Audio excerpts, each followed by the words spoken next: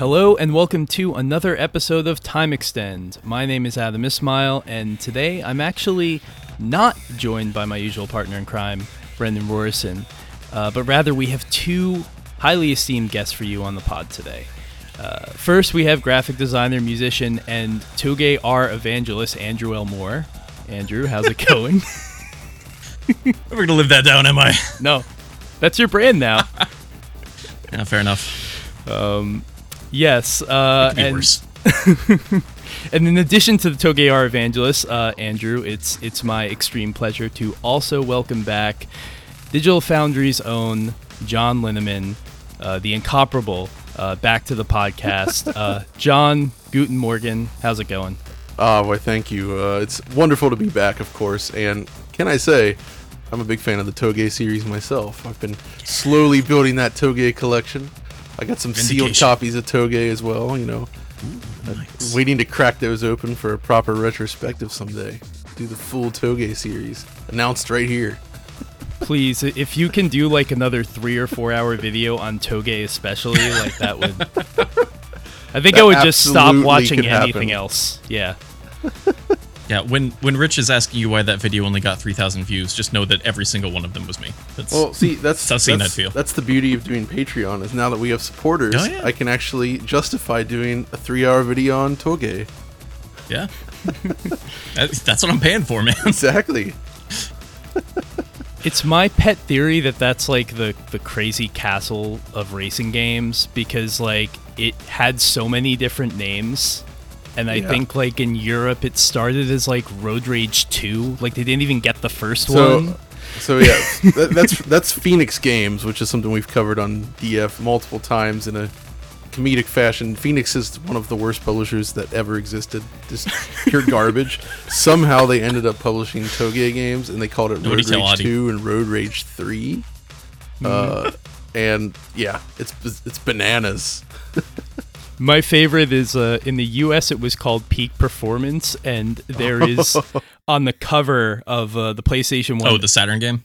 Well, wait. I'm thinking of the PlayStation one, but on the cover of it, there is like a Pikes Peak Hill Climb Chevy S10, and it's like sponsored by the Pikes Peak Hill Climb, and it's driven by like a NASCAR driver.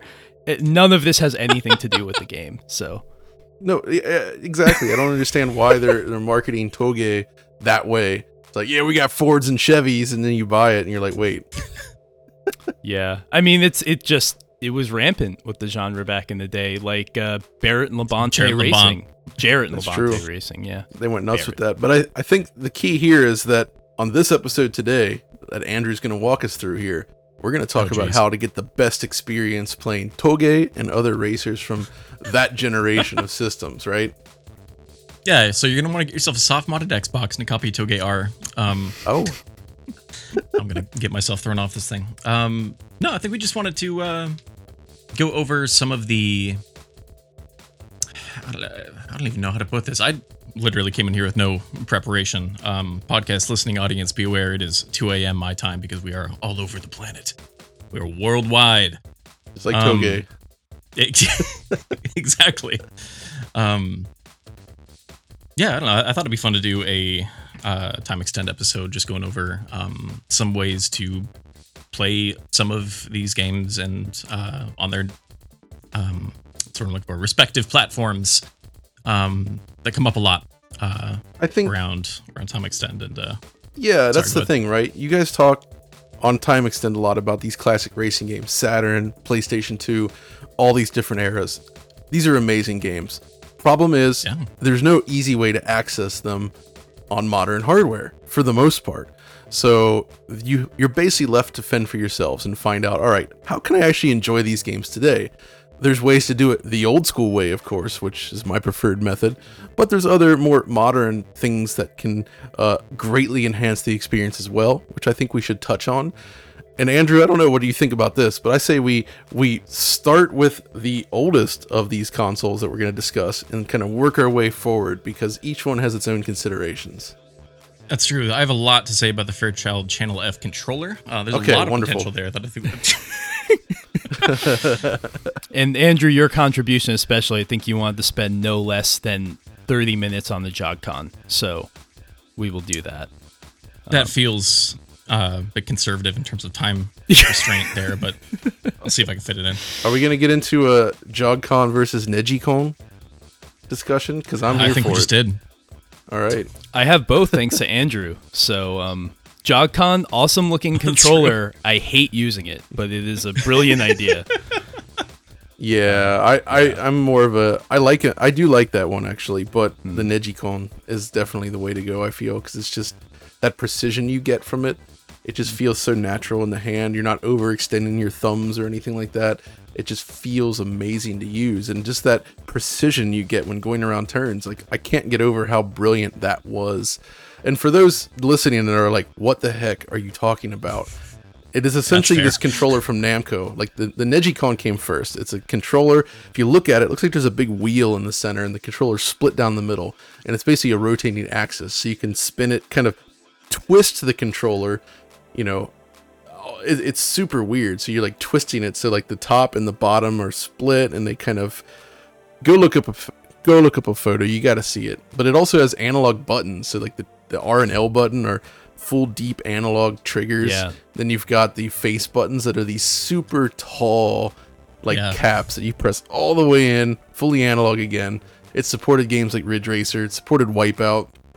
And I'm feeling like with this, we should probably start with PlayStation 1. What do you guys think? Because I think the PS1 is a great starting point to discuss, because as I did in a recent Ridge Racer retrospective, or actually the PlayStation launch retrospective, when Ridge Racer 1 came out on PlayStation in 1994, at launch in Japan, there was no racing game on a home console that looked, sounded, or played as smoothly as Ridge Racer. It was the first time we had something like that in the home, and it sort of started a full new generation of 3D racing action. And of course, it does support the Negicon, which is great. Yes, it does. Yeah, and there's like, with the PlayStation, you have so many different experiences there. The first like modern, I guess, sort of refined sim racer that most people ever would have played, obviously, in Gran Turismo. So it is a very good starting point.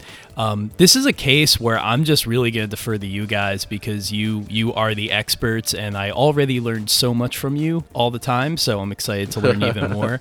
I will, for what it's worth, share that my setup for playing PlayStation 1 and 2 is I have one of those perfect PS3s that has full backwards compatibility. So that's typically what I go for in these situations. Yeah, I think that's actually a good start for a lot of people, in that it just works. It's very easy to use. The video quality, especially from PlayStation 1 games, is perfectly acceptable. It's a nice beginning, and original fat PS3s are not that expensive. They're fairly easy to obtain, and if you're just playing backwards compatible games like that, it doesn't tend to strain the hardware too much, so you don't really have to worry about overheating, which is an issue with that. Or actually, the big problem with the original PS3s is that the RSX chip actually just dies, fails, so don't want to stress that too much. So stick with backwards compatible games. Actually, maybe we should start. So you use a PS3. Andrew, what's your current setup for playing PlayStation 1 games? Oh, man. The unfortunate reality is it kind of depends on the mood. All right. Yeah, so I have everything in like a little side room downstairs hooked up to big old CRT and, era appropriate surround sound and all that crap. And then also most of that stuff is mirrored in our like actual living room on, a LG OLED and modern stuff. So basically, it's either going to be just on real hardware over RGB into a Trinitron, or I've been playing a lot of PS1 and Saturn games on the Polymega lately. Yeah. That thing has come a long way, and it's been tremendously useful in a lot of very specific ways. But also, it's difficult to recommend because you're impossible to get a handle to get your hands on. There we go. I can talk. Yeah, they've been hit by supply chain stuff really bad, so they've got a very, very long wait list at this point. I feel like that's going to be the bugbear of some of these methods, at least. That's just my gut feeling. Because I know we'll get to a system later on where it's like I want to get my hands on the hardware to make it to really get the most out of it, but it's tough, especially with the supply chain stuff nowadays. Yeah, and that also holds true for one of my recommendations, which we'll get to. But for me personally, my main PlayStation setup is in fact CRT with an original PlayStation that's modded, so I can play any region game on it. Just RGB to a Sony BVM CRT monitor, and that's my way to do it. I prefer that. But you mentioned the Polymega, which is of course that multi-console system. By default, it supports optical-based games like PlayStation and Saturn, and it actually does an impressively good job at this point, I would say. Yeah. If you could get one, that actually is a pretty interesting option, I think, for people that just want to be able to play those original discs and just kind of jump into the action without too much of a hassle. But realistically, the PS3 is probably an easier, cheaper solution at this point. But there are two other options I want to recommend specifically. One of them is easy to get, and one of them is a little more expensive, but I think worth it. On the expensive side, it is get a PlayStation, get the DC Digital mod from it's Black Dog, Dan and Christoph originally, but now they're working with Pixel FX. But they do this amazing HDMI mod that I covered. Puts out just this pristine digital image, pixel perfect, tons of options, scanline options in there, just some amazing features like you wouldn't believe. It's the way to get the absolute best image quality from original PlayStation hardware. You can either just do that by itself, or you can actually pair it with an X-Station, which is an optical drive emulator, which allows you to basically slot an SD card into your PlayStation, have a huge menu full of all the games. You could even treat it like a cartridge system and have like an SD card with like racing games written on it. Just slap that bad boy in there, and you've got all the racing games. You got Toge on there, you got Toge Max 2, all that kind of stuff. And that's it. Your bases are covered. Yeah. Yeah, exactly. So you're good there. So that's actually a really good option if you want to use a modern display with a PlayStation. But obviously, again, supply chain issues, price, not that easy to get a hold of, and actually installing the PS1 digital. You need a professional modder or like serious skills with modding yourself, because it is a really difficult install. I can't do it myself. I can do caps, but I can't do that. Yeah, I soldered like guitar equipment that's about as small as I can handle. As soon as there's ribbon cables involved and stuff, I'm like, nope, I'm gonna pay Crystal Lee to take care of this because I can't do it. I finally yanked the clock capacitor out of my original Xbox, and that was a big moment for me because I don't open or mess with things because I break everything. I'm glad you did that. All right. So the other suggestion I have for PlayStation 1, and this is actually probably the easiest, and just the results are insane. It's DuckStation, right? It's PlayStation 1 emulator. With DuckStation, it has some very specific options that I really like. For one, obviously, you can use this PGXP. What is that? It's essentially something that was designed to solve one of the PlayStation's biggest weaknesses, which is lack of subpixel precision and the affine texture swim you get from the way that they calculate, polygons. So it completely eliminates texture warping. You get completely stable images with this nice subpixel precision now, which makes for a much smoother, cleaner looking game. But then you go further. You can use a mode that allows you to downsample from like insanely high resolutions, like 8K if you want, but then it restores it to the original pixel resolution of the game itself, which means now the 3D matches the same pixel size as the 2D artwork. It looks very consistent, but because the 3D's downsampled from such a high res, it almost has this like ultra super sampled CG look to it. You play something like Rage Racer on that thing in that mode with a widescreen hack, and it's just, your jaw will drop. It looks like this like ultra turbo PlayStation that could never have existed, yet still feels period appropriate in a way. You have got to see it. I've messed around with DuckStation, but I haven't used the downsampling. I'll try that. I'll have to show you the config for that and some shots as well. But that, I think, is the best way to see. That's the best way to visually enjoy a PlayStation 1 game these days. It's like a free remaster. Oh man, yeah, I haven't used that in a while because I feel like most of the time I see people talking about DuckStation in particular, it's usually to do things like remove dithering or to like dramatically increase the internal rendering resolution. Both of those things kind of throw off the whole like visual aesthetic for me. Yeah, I understand, and that's specifically why the downsampling is so important, because you get those benefits, but because it preserves the pixel size, it actually winds up still looking period appropriate. Yeah. Despite the massive internal boost in resolution and the color depth. So I definitely recommend that as an option. It's neat to see. The emulator is very easy to use. I actually tested it just literally popping in my actual PS1 discs into my PC's drive, because I still have an optical drive in there. Just drop it in there, hit boot the game, and it just goes. Works great. That's wonderful. Yeah, and Rage Racer is a good shout, especially because like that's a game where like the graininess to me is like really a part of the experience. Like it just builds. It's like specific kind of grit. Yeah, it's very important to that world. So like I wouldn't want to lose the dithering. I wouldn't want to lose any of that. Yeah, absolutely. So, I mean, I think that's pretty much PlayStation, right? Yeah, I mean, like there's Mr. Core and stuff, but like I guess that's true. That's worth. I never mentioning. even put that on my Mister at this point, because I have enough other ways to do that. Exactly. If you don't have any of those other ways, and you do have a Mister, actually the PlayStation 1 Core on the Mister is also excellent. I can definitely attest to that. So I guess the point is with PS1, there's a ton of options, right? Yeah. Like it kind of only goes downhill from here in terms of ease, right? Yeah, I mean, if you really want to be crazy, you can go back and get Bleem Gran Turismo 2 disc and play some GT2 on your Dreamcast. Yeah, my hot take is that I think is like one of the best ways to play GT2. I actually love that. I know you're not as big a fan of it, John, right? No, and it's nothing. The emulator is amazing for the time, but it just. This is why I was talking about downsampling. It basically reveals all the flaws in the graphics when you do it. Like when you're quadrupling the resolution and filtering the textures out. Like especially texture seams and like polygon seams are everywhere, right? You just see through the world. Everything looks like it's warbling and falling apart.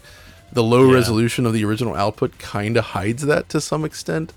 But when it's suddenly high res without any of those enhancements, well, you get that. And stuff like PGXP and the features of DuckStation were like impossible during that era. Like 100%. There's no way that could have existed. When Bleemcast came out, PlayStation 1 emulation was still so early, and just having games running that well at all was like a feat, especially on the Dreamcast of all things.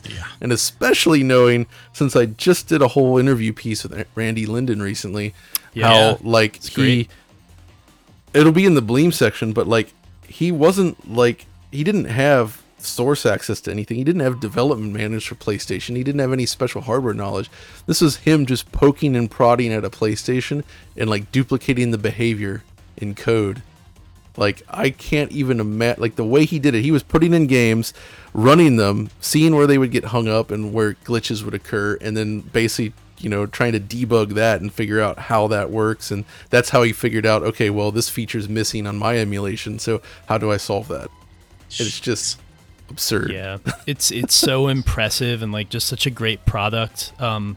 Having played through most of GT2 again through the Bleemcast disc a couple years ago, and it was great. But I do think it's funny you bring up like it exposes the flaws. For me, the big one was draw distance. Which like those like very pixelated 2D backgrounds and stuff like that, especially when you're at say Laguna Seca, you're coming up towards the top of the corkscrew and the world just disappears. And you don't see that as much on PlayStation, but it's very apparent on the Dreamcast. Yeah, big time.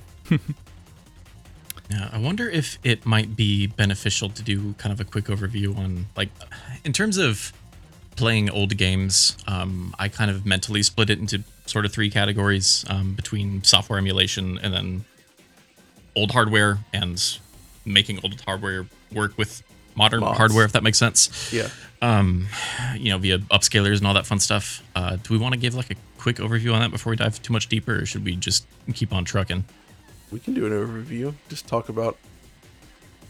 Yeah. You want me to do it? I can do it. Or yeah, whatever. Whatever. Whatever you guys. Again, prefer. very organized production we've got going on here. So with PlayStation 1 kind of covered here, we kind of touched on all the pillars of how you would play old games on modern hardware, right? So maybe let's quickly sort of break down those options and how it applies to everything, because I think this is really important, because there's really three tiers. There's, if you want to play it on original hardware, with the CRT. That's one of the key ways to do this. Then there's stuff like software emulation, which would apply to like using a PC emulator, something like the Polymega that we mentioned. That's its own sort of category, or even the Mister, I would say. And then lastly, there is the category of taking your original hardware and performing modifications on the hardware to enhance its capabilities specifically for modern displays, because most of these platforms were designed to be played on older consumer CRT televisions, right? So making it look good on a big modern display is actually a huge challenge, and that's what this kind of hardware can provide. Now, PlayStation is luckily, with its ubiquity, there are so many options for this, right? But that is not the case with some of the other platforms, I think. And that's where a lot of the problems crop up, and where maybe this episode could be more useful for someone, right? So, for instance, Sega Saturn. I think we all love the Saturn here, right? This whole time. Yeah. Saturn's an amazing machine, but it's a tough one to get into if you're not already into the world of Sega Saturn, right? Yeah. Yeah. And I think not to derail things too much, but like you talk about like modern displays, and I find that like it's a constantly moving target, right?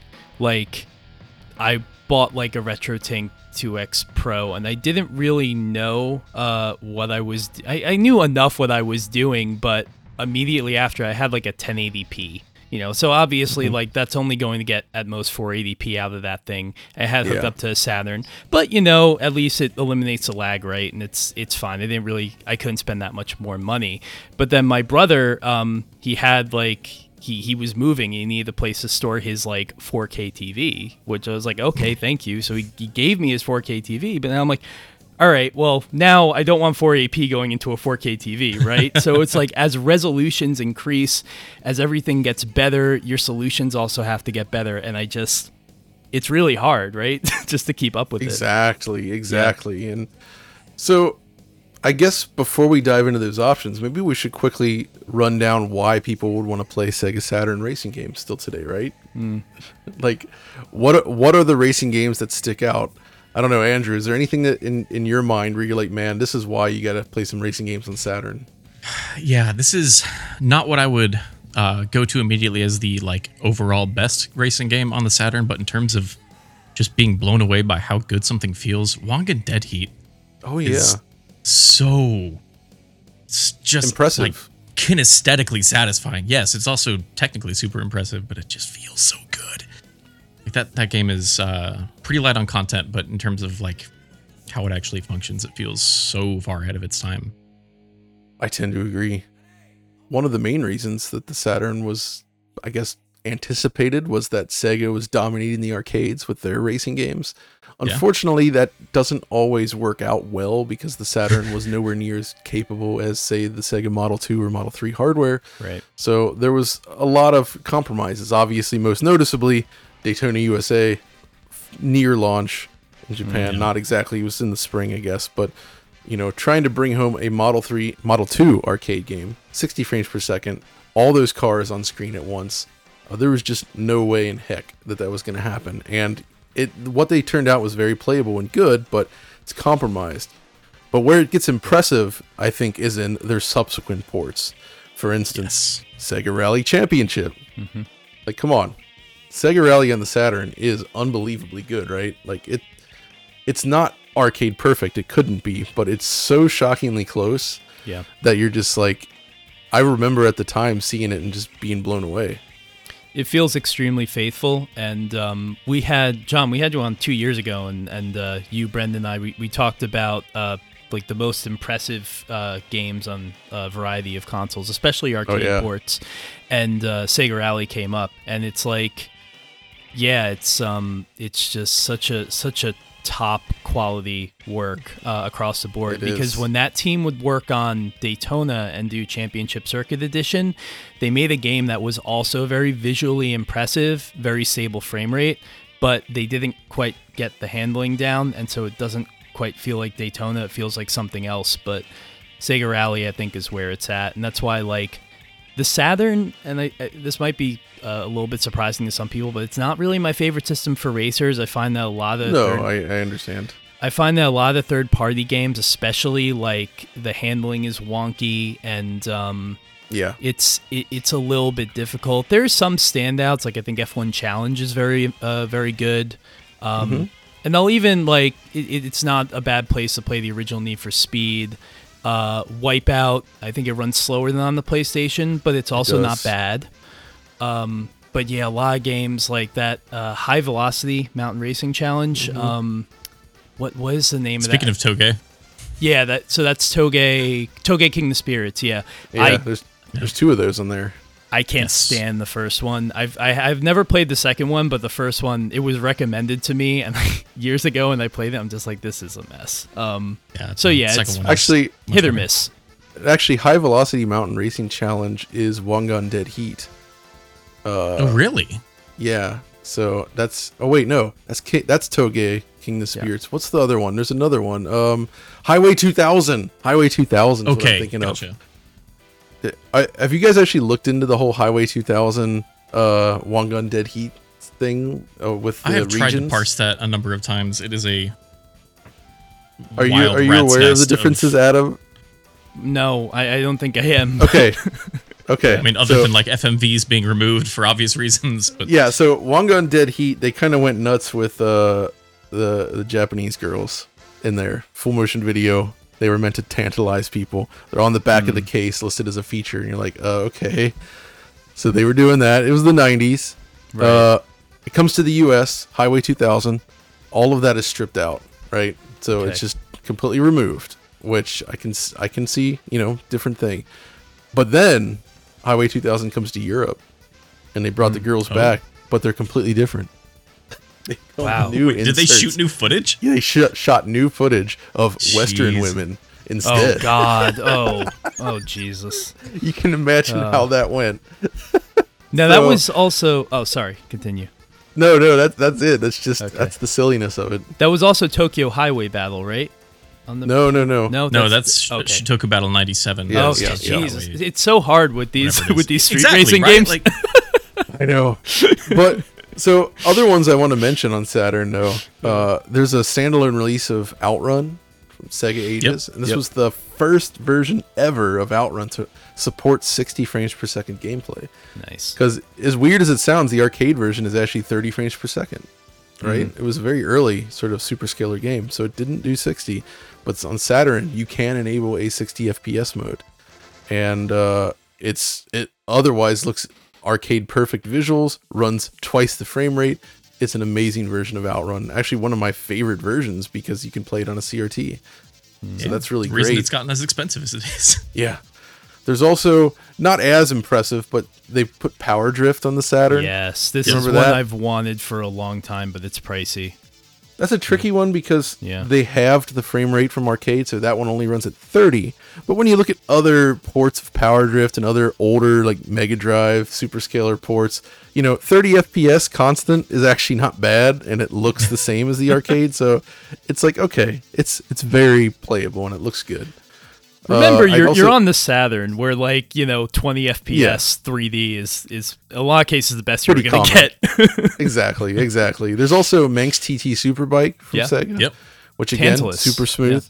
Yeah, it looks really, really, really good. Yep. I would say Road Rash, the 3DO game, got a port to Saturn, and that is better than the 3DO version performance-wise. A lot better. It just feels wrong to play it on not a 3DO to me. I know what you mean. There is something about that 3DO version, isn't there? It's like it's barely playable by comparison, but it's got that weird. There's also to it. I don't know. Do you guys ever play what is it? Grand Chaser / Cyber Speedway, which in the US specifically, it got a rockabilly soundtrack. Oh no, really? Yeah. So like the original, who was the composer again? It was Koji Hayama, who had done music for like the Choaniki games. Just an amazing composer, and he did this awesome, incredible, like high energy sort of, techno-ish music that was perfect Yeah. for the game, right?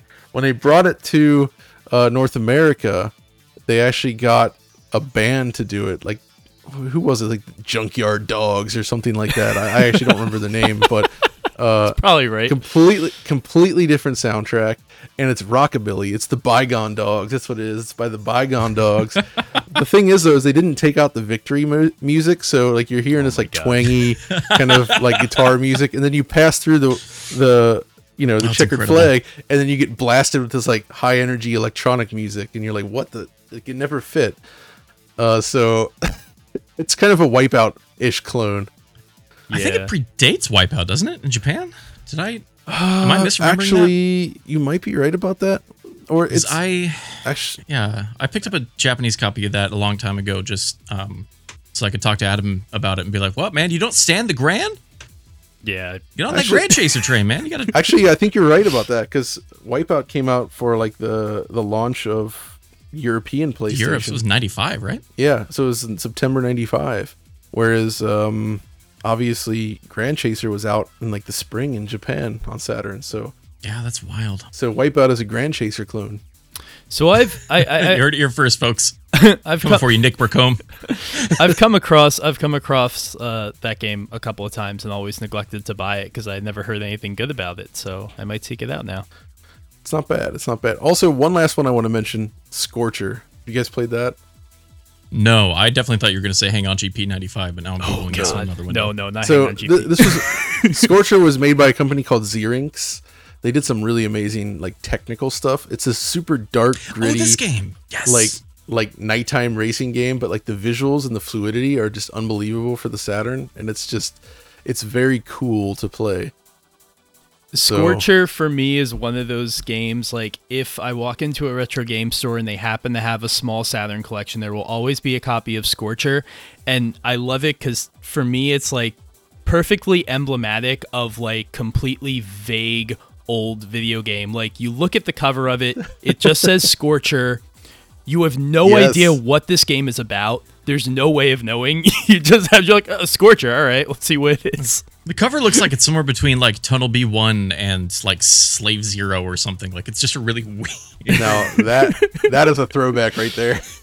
Slave Zero and Tunnel B1. They feel like they're related somehow. In some weird way. Yeah. What is it? 3D mission shooting finalist or whatever. Yeah, exactly. You know what? It reminds me a little bit of Extreme G. I also love how these old games, like the speedometer takes up approximately a quarter of the screen. It's gigantic. It's huge. Oh man, what was that Nissan SX that had the digital readout on the dashboard? Anyway, never mind. There was some it's split second that attaches like your speedometer and like powers and stuff to the bottom of the cars. It's like a 3D graphic that's projected into the Oh, that's scene. right. With the chase cam, It does the yeah. Dead Space thing. Super Yeah. cool. I love that kind of stuff. But anyway, that's enough talking about the crazy games on Saturn. We should probably talk about what if you want to play these games. Like if you're like, man, I want Toge King the Spirits 2. How am I going to play And you this? do. Yes, you do. So the Saturn is a little bit trickier, but it is still doable. Obviously, there's the real hardware route, and I don't know what's the. You guys know the going rate on Saturn these days? Like what is it going to feel cost like it's somebody to come get a back console? Down recently. I want to say people are selling those things for like 70 or 80 now. I but can might I be can take way the off. temperature on eBay real quick as you guys talk. So, getting a Saturn console, I always would say is a great idea, Yes. especially with if we're just going to do raw, straight hardware for now, regular Saturn with discs, you definitely want to hook up to a CRT or use something like a RetroTink 5X Pro, something like that. Essentially, one of these sorts of ways to upscale it if you're using another machine. But the original Saturn, I find, is actually, unlike PlayStation, it's a very reliable system by and large. Yeah. Optical drives are pretty solid. I've personally never had a Saturn optical drive fail, which is Same. unbelievable because on PlayStation, I've had almost nothing but failures and scrambling to find ones that work. It's a horrible machine. Seems like, reliability. by the way, seems like you can get them starting at around $80, so not terrible. It's not terrible. Yeah. So the problem with Saturn, though, and this is definitely a huge caveat. I feel like it's too late to get into Saturn collecting Yeah. unless you actually have a ton of cash, or I won't say, if you want to go for the low hanging fruit. And thankfully, there are some amazing games that I would consider low hanging fruit. You know, a lot of Sega's games that sold really well. You can get Sega Rally Championship for nothing. Daytona USA also very, very cheap. You know, outside of racing, stuff like Virtua Fighter 2, which is incredible. A lot of AM2's fighting games, all of that stuff still very, very affordable, very cheap, and it's of good quality. And even some of the import stuff, like we've been talking about Toge. The Toge games are not expensive. You can get them for pretty low price. They will practically pay you to take those from import Yeah, shops they want you to take it. This is often what I go back to when I talk about like collecting racing games, is like, thankfully most people don't care about the genre, so these games tend to be cheaper. At least Usually, I find. Yeah, you're totally right. I think the only real exceptions to this is stuff like the Sega Ages Outrun, Power Drift. Those releases are actually more expensive, and Outrun is especially a tricky one because the initial print run only works on Model 1 Sega Saturns. If you try to run it on a Model 2, really? it will not start. It just freezes at the boot screen. I think noted. a second print run fixed that. If you use a Model 1, it doesn't matter anyway, but there's a few games I have a like Model this. 2, so that matters to me. Yeah, so Outrun has that problem. In the Hunt, or Kaitei Daisenso, the Japanese version of that, has the same problem where if you try to run on a Model 2, it'll crash during the intro. Can't play it. So that, I know that's super weird with those, but that is something. There's also stuff like Taito Chase HQ plus SCI, which is on there, which again, not super cheap, but really cool. But I feel like by and large, I mean, what do you guys think? Saturn racing games aren't that expensive.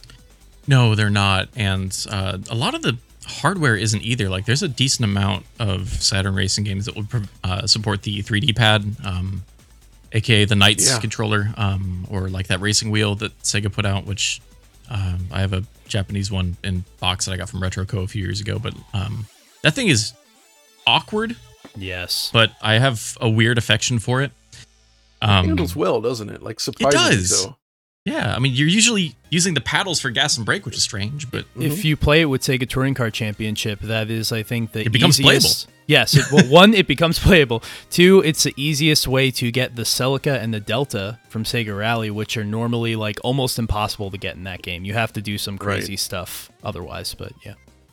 Yeah, but I think the reason that, like, okay, so I found my Saturn at a thrift store in 2011, I want to say, for like, I don't know, $6 or $7. So I looked out there. But I don't have a lot of complete US games because the vast majority of them are very, very expensive. Even, you know, the kinds of like generic throwaway like sports titles, people are buying those up to use their cases. I know, it sucks. So like even those are $15-20 a pop. This was a case where I lucked out because my brothers are, I have two older brothers. They're both significantly older than me. And when I was growing up, one of them was seething. Well, one of them, we owned the Sega Saturn, and he bought everything. He has Panzer Dragoon Saga. Exactly. That's so. I grew up with a very good U.S. Saturn collection. I mean, like, we've never owned everything, but like all the games I could really want to play were there, and I'm very fortunate for that. Same goes for Dreamcast. Yeah, it's the same. I mean, for me, I got into Saturn in late '97, early '98 when it was starting to fail, and I was just buying up everything, and I kept all those original cases and games, and some of them were so unwanted. I think I've told this story before, but I love it. Is what is it? Albert Odyssey, a Working Designs published RPG. I went to the game store where my friend worked, and it's like, oh, we have a loose copy of this. You want it? And I was like, all right, fine. And he's like, oh, actually, the case, we just threw those out. So if you want to go out into the dumpster, you can find the cases. So I went dumpster diving, and I got the case of Albert Odyssey out of there and a whole bunch of other games, Panzer Dragoon 2, stuff like that, just out of the trash. All those Saturn foam bricks that they used to put in the cases. So that right there tells you everything you need to know about what people heart. thought of Sega Saturn in 1998. Nobody cared. It was done. It was over. I cared, but I was getting hyped for Dreamcast when that got announced, so I just went nuts on Saturn playing those games. Yeah, oh man, what I wouldn't give. The problem is Adam and I were entering grade school at that point, so it's just right.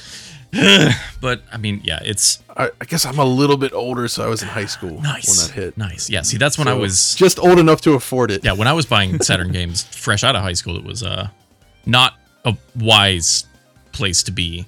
But the reason that I've been I think grown into such a massive Saturn pervert is because of how easy it is to just play imports on that thing. To just throw, I think my first one was that Action Replay cart in a memory card slot, or later a pseudo Saturn Kai, because then it was like, oh, this is the Dreamcast move where I can just burn CDRs.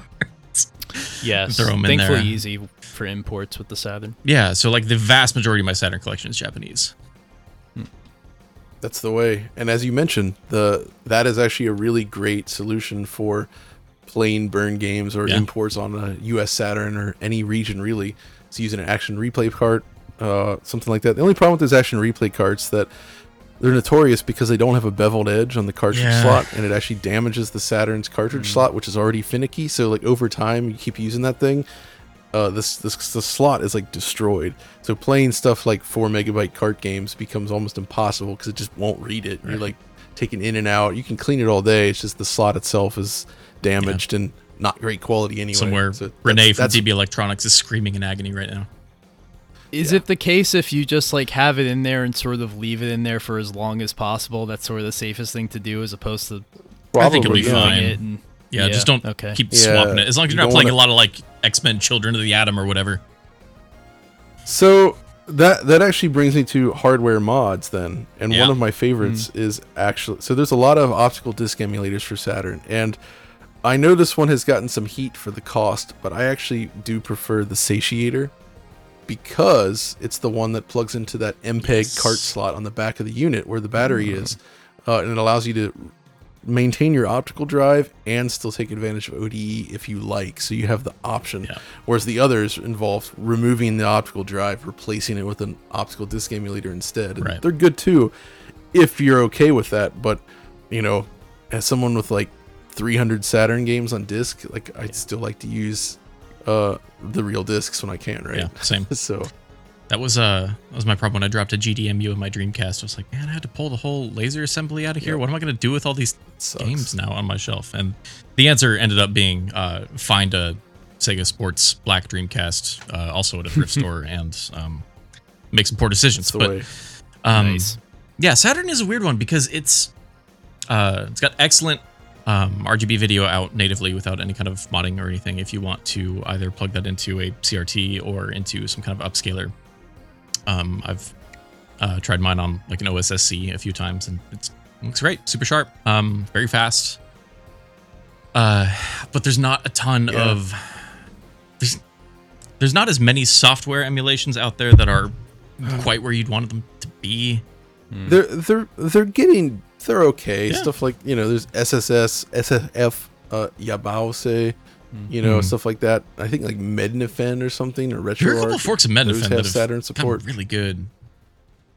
Yeah, so Saturn emulations come a long way. It's looking pretty good, but it's nothing like DuckStation where you can greatly enhance it and really make it look awesome. Like, that's just not feasible here. So that is something to keep in mind, and that's actually where again the Polymega actually is useful because it does play Sega Saturn games from disc. You can install it on the drive actually, even if you want. I just played through Panzer Dragoon Saga that way. It's a good solution and it's very easy to set up. But that's kind of it on the software side. I think somebody is working on a Mr. Core. Yes, that's going to be a tall order, I feel.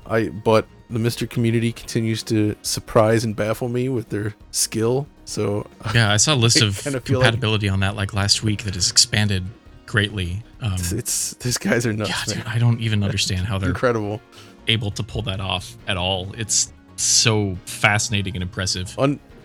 Unfortunately, due to the way the Saturn's video processors seem to work, the design on the board, it doesn't seem possible to do like a DC or PS1 digital style solution. Wow. Like, I don't think there's a way to tap in and get like this perfect digital video output from the system that includes everything.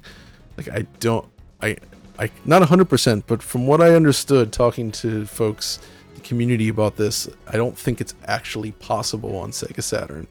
So we'll probably never get that kind of solution that's truly the digital output, like PS1 digital or DC digital.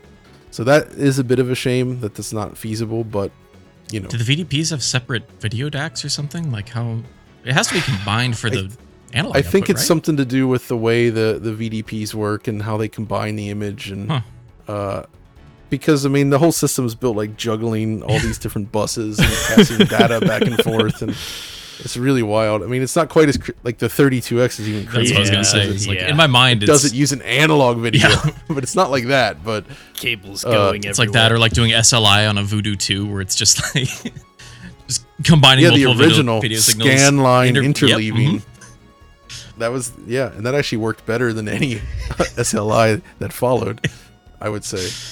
That was pretty cool. So yeah, that's kind of the situation on Saturn. I recommend still just get a Saturn. Get a real console, either ODE or build a collection, up to you. Yeah. Or you just, pirate mix stuff. and match, whatever. It is whatever. You can do all that stuff. It's fairly easy to work with an original Saturn. And you can do a lot of this stuff. You don't actually have to mod it at all if you don't want to. I actually I do have a modded Saturn, so I can play all my different region games without having to rely on a cart in the back slot. It's probably for the best. Yeah. So that is good, but that's kind of the Saturn situation. Yeah, there is like the only other thing that I can think of is there is an optical audio mod for that if you want straight digital audio off that board, which I'm told is quite nice, but I've not been willing to spring for that quite yet. And if you want to spend extra, you can get one of those cool-looking Saturns that they only sold in Japan, like the High Saturn or the V Saturn. Like that. Oh my God, the original This is cool. High Saturn. This is cool Saturn. Yeah. It is cool. It is. They weren't wrong. It's like, what's that copy text on the Japanese disc for Panzer Dragoon V that's just like, we wanted to make the best shooting game ever. It's like, well, one could argue. We didn't even talk about Sonic R. Dang. Yeah. I can't feel the sunshine. It's literally 3 a.m. Yeah. All right. So that's Sega Saturn, right? That leaves one other console from this era that I think we should discuss. The 800-pound gorilla in the room, yeah. Nintendo 64. So the N64, believe it or not, I mean, you guys believe it, it actually has some pretty good racing games. It's got some great racing games on it, yeah. It's a solid machine for racing. Obviously, one of the early examples, Wave Race 64, which is still an amazing thing. Right. Nintendo also did the venerable F-Zero X, or F-Zero Cross, as I like to say sometimes. Sony paid you to say that. Exactly. There are interesting conversions of the cruising games on there. Oh, God. Which, whatever. Extreme G 1 and 2 is there. Those are great. World Driver Championship. Yes, fantastic. Which is a very game. technically impressive game. So impressive. Beautiful game. And then if you want like the worst of the worst, you can get Automobili Lamborghini and then cry as you play it and realize. But what about you guys? Like other stuff that sticks out? Yeah, I mean, like awesome racing games on N64. MRC, Aero Gauge, Aero Gauge. Gauge. It's very strange. It's almost feels like a prototype for the PS2 game? It's like Chris Selviger or something. Yeah, that one. Where it's just like, okay, they added vertical movement to this anti-gravity racer for whatever reason. I can't wrap my head around Aero Gauge. I think it looks amazing. It just looks like the menus in that game are my favorite part of that game. Yeah. They look so good. My shout out always, you mentioned Wave Race 64, John, which I think is like, just in terms of gameplay and physics, is just so perfect. I love that game so much. Yeah. Everyone go watch that DF Retro video series about water and games. It's really cool. Yes. Oh, yeah. Yes, definitely watch that. By the way, like it blew me away when you explained how the N64 is really only modeling like a square of water around wireframe. You.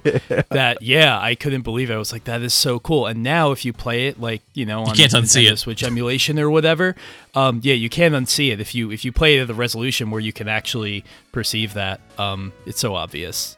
But yeah, I mean that was the only way I think to make it feasible. Yeah. You're not going to do a whole ocean surface that's all like undulating like that with polygons in the 64. It's Right. it's asking a lot. but There was a. Oh, go ahead. Oh, sorry. I was just going to give a shout out to Beetle Adventure Racing, Yeah. which I think straight great. up is the best. I think the best racing game on that system. It is fantastic. And hot take, It's real good. maybe the best Need for Speed. Ooh, I could see it. that's fair. Yeah, that's really yeah. good. Speaking on the water stuff, I would also say it has a shockingly good port of Hydro Thunder. yeah. Oh, Which, you know, it's better on like Dreamcast and such, obviously. Another one but to avoid it's the still- first print run of if you can on Dreamcast. Yeah, absolutely. But Hydro Thunder's pretty good on 64, and also Midway's ports of San Francisco Rush, Mhm. you know, Rush 2049. Those games are really solid on there. And, you know, I didn't even mention it, but there's Mario Kart 64. Oh, yeah, that one. Diddy Kong Racing. You Yep. know, that stuff's good. South Park Rally's not good, but it's there. That Lego Racing's all right. We got that Elmo Letter Adventure. I think there's a Mickey Mouse kart course. racer in there. Yeah. Wipeout 64, Ridge Racer 64, 64, are which kind is... if you have the option, I would not We necessarily have- jump for those first over their PlayStation counterparts, but you know, they're all right. We have an individual. First of all, I think Wipeout 64 gets a bad rap. I think it's perfectly That's fine. totally fine. It's good, yeah. Ridge Racer 64. We have an individual in the Time Extend Discord who stands Ridge Racer 64. They love Ridge Racer 64. It's their favorite one. I don't get Wow. it. It's a very like technically, I think it's very impressive for N64. Yeah. It just feels like it's not a Ridge Racer game. Well, It's I would say that's probably why he Yeah. likes it Yeah. more than because it is not Ridge Racer. It's a Yep. completely different thing. Yeah. So if you don't like Ridge Racer that much, you might like this a lot more because it's not Ridge Racer. That is a game that was waiting for its DS port in a weird way, I think. Yeah. Oh, and let's not forget Star Wars Episode 1 Racer, which lets you use two N64 controllers to true. control each. Right? You I didn't dual know hand about it. that. I knew about the game, but I didn't know about that ability. Yeah, that is. Otherwise, it's a strictly a Dreamcast game in my mind, because of the frame rate and everything. Well, but I mean, for me, it's more about the arcade game from Sega, yeah, which is completely that's different. how I from first the home played it, version. and having the Way two better. like big old levers moving back and forth, I was Yeah. screaming, Incredible. "It's working! It's working!" Yeah, it's All right. So one more. N64 then. One more I'm okay, gonna add. one more. Top Gear Rally, baby. I don't like Top Gear Rally. GT64 is a Oh, yeah. Japanese Grand Touring car, fully licensed game with, I think, a number, maybe all of the cars from the 97 season or whenever it was. Not a lot of those games got made, like JGTC licensed touring car racing games. And it's pretty... it's not very technically impressive, but the handling's very drifty. It's a fun game, and you get to drive like Calsonic Skylines and Castrol Supras. So, what more could you want? Was that like the City Tour game, like from Imagineer? It's Yes, like City Tour it's Grand Imagineer. Prix or something. I think that might have been the name in Japan. Yes, Imagineer and I think Ocean published it. Oh, geez. in In the the West. West. Yeah, good game. Oh wow, yeah, I remember that. Yeah. So there's a lot on N64. Yeah. I think. So what's the best way to play it, I guess? So what do you guys do for N64? I think N64 is still like, it's the one that I get people asking me about the most often that are not all the way down this rabbit hole of depravity of old game hardware. I think that's the one that most often comes up from people that just like need a little hit of nostalgia. Like, how do I hook this up to my HD TV? And it's like, well, I don't have a good answer unless you want to spend a just frankly irresponsible amount of money. Yeah. Like the Ultra HDMI mod is incredible.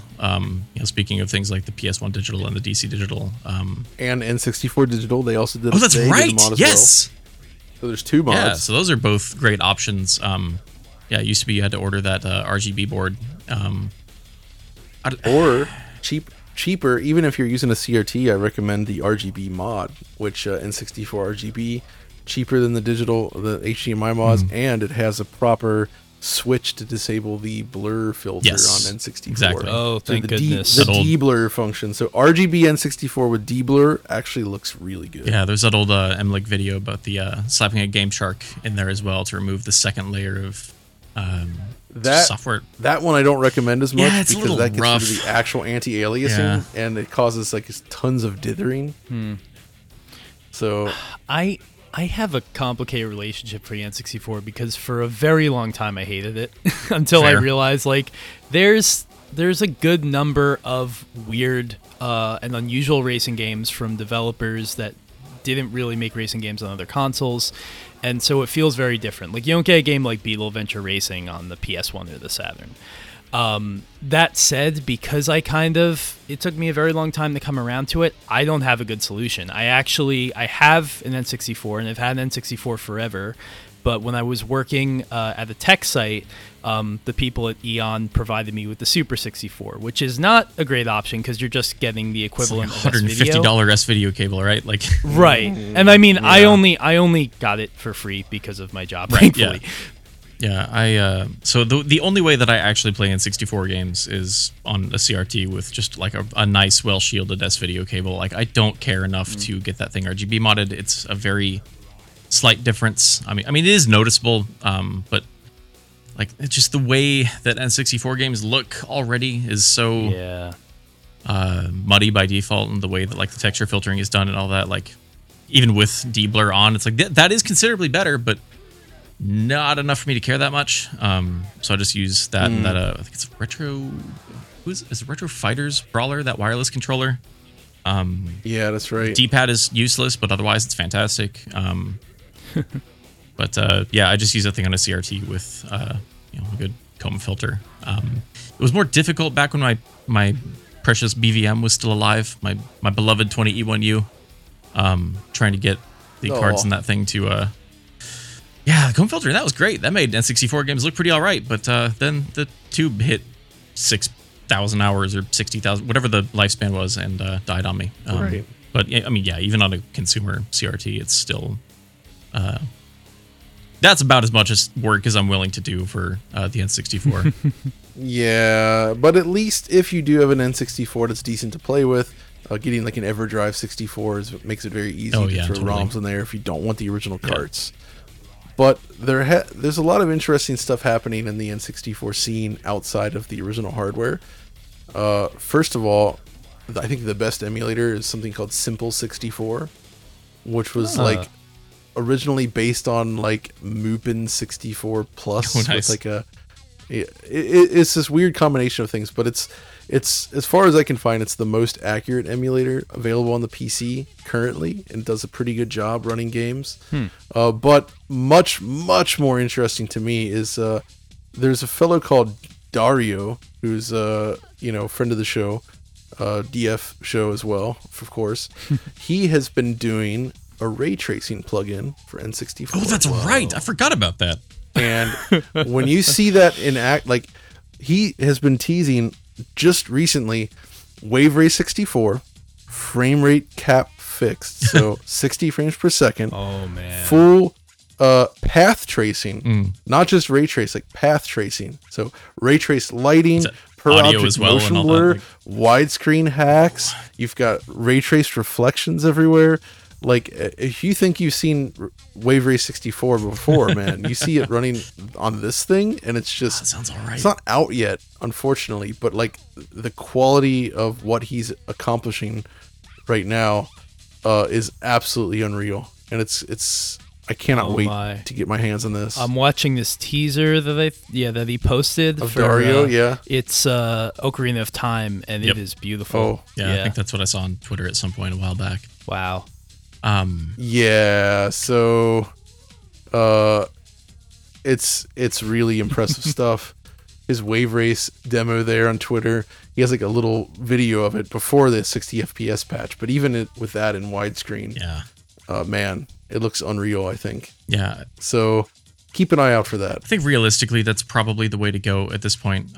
In its era, the N64 was the only console of that generation that I had, so I played a lot of that as a kid, to the point that seeing 60 FPS games later on felt really weird and gross to me for a long time. Because I was used to things running like a slideshow. And now I'm at the point where trying to play N64 games will often give me like a sense of motion sickness because of the weird, inconsistent frame pacing. And just wildly inconsistent frame rate in general. So I think, the fact that people are doing work like this on the software emulation side is an extremely good thing, I think. Yeah. For me. Other than that, like, all I can think of is like, if you don't have a CRT, like the RetroTink 5X has some really, really impressive CRT filters on there that we're using now. The shaders, I mean, same with Mister, but you're not going to run N64 games on a Mister. I say that now, but who knows? It shouldn't be possible, but theoretically Saturn wasn't either, and here we are. I know Polymega announced a while ago they were going to do an N64 add-on for that thing, which, all right, sure. I'm curious enough to see how that turns out, but like otherwise, I would like to see it. You guys would definitely know more, but the N64, I think, from an emulation standpoint, is a little bit weird because there's some games like I remember I was trying to play MRC and I was like, this is all wrong. And other games work fine, and it's just like I was kind of surprised that it wasn't more developed to the level that maybe PS1. It's kind of like Famicom mapper chips, isn't it, in a way. The trick here with N64 is that it was a gigantic step up in terms of what it's doing hardware-wise. So like doing psycho-accurate emulation of N64 is pretty tough. And there is work that has been done in that regard. But it's also the reason why I'm not so sure a Mister Core for N64 actually is possible. I think it's just beyond the realm of capabilities there. Whereas PlayStation Saturn are very simple hardware compared to N64. Wow. Even though they compete, like the difference between what they're actually doing is dramatic. N64 is let down more by things like its tiny little texture cache and stuff like that, right? So, but yeah, it was an interesting generation. All systems are still accessible today, I think, through those different ways. N64 is probably the most annoying to deal with because of all those caveats. And if you just take a regular 64, plug a composite video into a modern TV by itself without any you're gonna have a real bad time, man. It's gonna look really, really, really bad. You get that very like there's that like static quality to like output on that, like I just like from the S video especially, it's like there's like I don't know, like, oh, that's the dithering. Yeah, it's awful. You're seeing their dither. If you can actually disable that as well. Okay. It has a not so positive impact because that's how they're blending a lot of colors together. So you end up with like crazy color banding without that dithering. Yeah. Or the it's rough. Didn't you do the you played around with The World Is Not Enough on that stream a while back with the weird high color mode, right? Yeah. And the way that it makes everything all grainy and freaky and tanks the frame rate. Yeah, it's quite interesting. So weird game. Yeah, that's kind of N64 then. Yeah, more or less.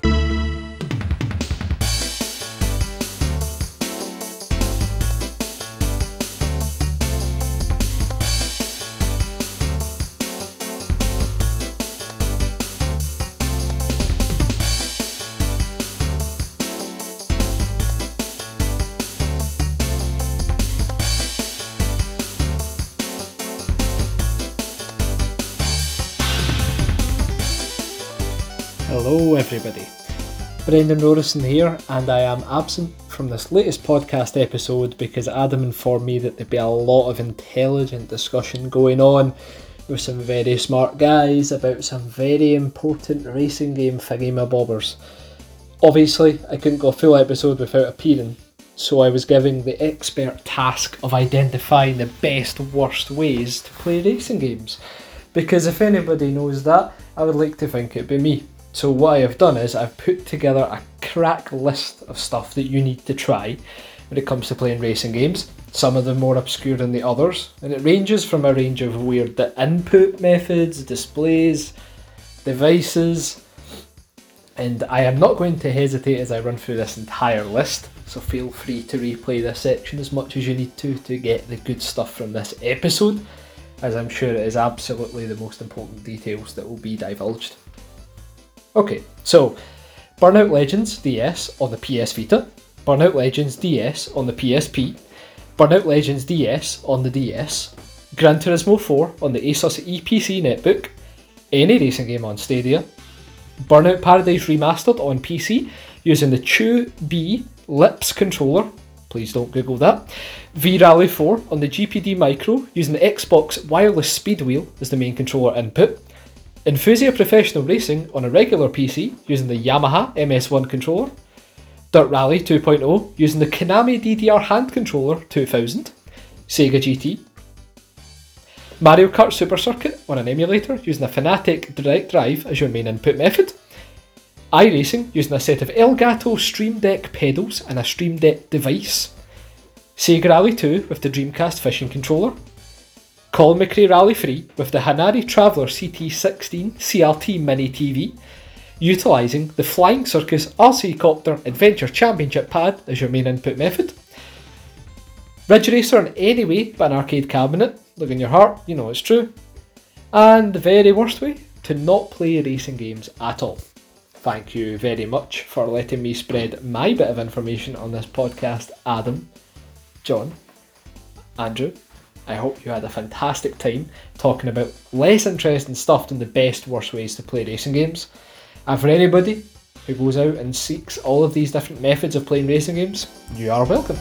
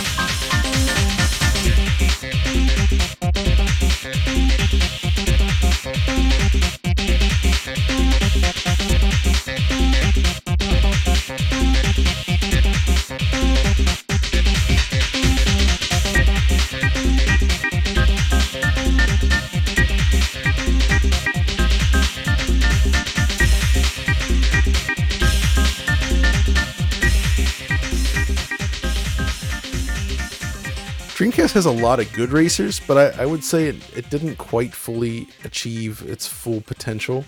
I think the PS2 ended up sort of destroying it in terms of overall racing game library, but there's still some good stuff on there, I would say. Daytona USA 2001, I was a little bit weird on at first, but in the end, I have come around on it. And I like it. I kind of have. It's such a strange game. Yeah, I have to. It is. I have to do my weird. My contractually obligated time extend mention the weird steering thing about Daytona 2001 because it's. Was it the analog stick is acting as a wheel, so you have to like push it up, and that's like neutral, and then you kind of like rotate it around the edge, and like I think that's a fascinating idea. Maybe a little counterintuitive. Maybe the weirdest decision Genki ever made. It does let you kind of get some nice granularity on your turns, but if you don't realize that, and the game doesn't tell you that, you're just skittering all over you're the gonna place. have a really bad time. Yes. Yeah, very, very touchy. Just so weird. When we all just wanted the Daytona 2 port, and then Genki shows up with that, With that. I will say, though, that so Genki also did Tokyo Extreme Racer 1 and 2. Right. And I think 2 especially is exceptionally awesome. Beautiful game. Fantastic. Played a lot of that back in the day. Yeah. The actual best racing game on there, I didn't think so at the time, but I kind of feel like it might be the best one now, for me at least, is F355 Challenge. Really? From AM2. Because when you really start to learn that game and you really spend time getting into it, you find like the actual driving model itself is so rewarding. Yes. It is really good to play. It's amazing. It's this perfect fusion of a sim style racing game with arcade sensibilities. And it feels underwhelming initially, but once you really just dig in, it's like, okay, actually, this is like super well made. I have a really weird relationship with that game because the first time I played it was finding the big like 3 CRT cabinet. Oh, yeah. The arcade Sure, I cabinet love at GameWorks in Seattle, and I had a great time with that. Like the pedals and wheel and everything were great in there. Like just even the shifter felt good in a weird way. Like it was a lot of fun. Yeah, it was an H-gate. Yeah. That's Yu Suzuki being like, I just want everyone to experience the joy of driving Ferraris. a Ferrari F355. Yes. That game is great. I struggle with it for a weird reason. The perspective, the point of view is very narrow in that game. Like extremely I so. agree. The FOV, I think it's because it was designed for that triple screen setup, and Right. they didn't adapt it well to the Dreamcast itself. It can be very hard to see the apex of corners as you go in. But if you can wrap yourself around that and get past that, yeah, this is a very rewarding driving model. And I would say like more realistic for the time than like Gran Turismo. Like it's Big time. It's very punishing in terms of like getting your braking points right, because if you miss that initial point to start braking, you're just going to go off course, and it doesn't give you any sort of leeway. When you go off track, you have no grip. It's punishing. in that way. I think the punishing aspect is what made me appreciate it, because Yeah. it just makes you you're really working for those seconds, Right. and it's just very satisfying to learn. And by the way, not that it's an amazing camera view, the PS2 version of this game has a third-person camera, So that's which they added. the only home port of that game that I have, and I've never quite been able to get along with it. On the other side, some of the Dreamcast racing games that let me down, Sega Rally 2, I think, is a bad port. Yeah. They were trying to use Windows CE to develop it, and it just doesn't work. It looks worse, it runs worse compared to the Model 3 game. Like, allowing such an unstable frame rate to ship in a Sega Rally game, to me, is just absurd. They messed it up. It's just bad. Like, it's still a fun game, but the Yeah. port itself is technically bad. Hideki Naganuma comes out of that Yeah. thing shining, but The that's soundtrack about is it. fantastic. Yeah. Soundtrack is fantastic. But yeah, I mean, I would say still get it because it's cheap and it's Sega Rally, but just know that the frame Yeah. rate suffers a lot. Yeah. It's a shame. Yeah. And even if you use the high frame rate cheat code, which pairs back the detail and draw distance a ton, it's not even locked 60 then either. It's Yeah. still dropping frames all over the place. And it looks terrible Often- because you lose so It's many ugly, yeah. assets. Yeah. Yeah, and it often So- tanks when you're coming around a hairpin turn because they're using, Yep. like environmental geo to hide loads and stuff. It's just It's just it's a a bummer. mess. And then Sega GT was their answer to Gran Turismo, and going back to it, I don't like it. I think it's terrible. It's awful. I hated that game from day one, and it reviewed Same. so well. And I was a kid, and I was like, "This is terrible. What are you guys doing?" Like, I just revisited it for my retrospective on Gran Turismo this year, and it was even worse than I remembered. so. And bad. it was especially shocking because then you go to Sega GT 2002 on Xbox. Yep. That's actually It's really great, good. yeah. It's just this initial Dreamcast game. I don't know what happened, but it plays terribly. It's slow. It's boring. The tracks feel like these tunnels where they have like walls up against everything. It's just super narrow and just weird. brakes don't I work. actually think the driving model in that game, the handling, I think goes toe to toe with Driving Emotion Type S for like the worst handling racing game I've ever played. Yeah. Yeah. But Driving Emotion Type S at least has the aesthetic and the Yeah. soundtrack to back it up, right? So Oh, you want to, like, I play that game and I'm like, man, this game controls so bad, but look at this aesthetic. This is good. And you just like fight through the pain. Where Sega GT is just ugly and just dull looking, and it's only 30 frames per second. So I mean, there's some interesting stuff going on racing game wise on the Dreamcast. I mean, obviously Metropolis Le Street Mans? Race. Yeah, that's the thing I was actually really MSR. building to. Okay. Yep. Test Drive Le Mans is a masterpiece. I think it is so good, dude. One of, honestly, just first of all, the idea that like a third-party game would kind of usurp Sega on its own console as like the best racer, but it is such a brilliant game, and as like a racing fan, It's just it excellent. is to this day, I think, the best like the best time that like Le Mans was ever replicated in a video game. yeah, I agree. It's beautiful. The soundtrack is incredible, and what they're doing with weather and day and night cycles in that game, the ability to do the full 24 hours in 24 minutes if you want. Just a great game. Yeah. Huge car grids, They really recreated that feeling of motorsports in a way that's like unusually impressive, especially for the time. Like it really felt like a race, like an event. Yeah, really impressive. Yeah, and Andrew, you mentioned MSR as well.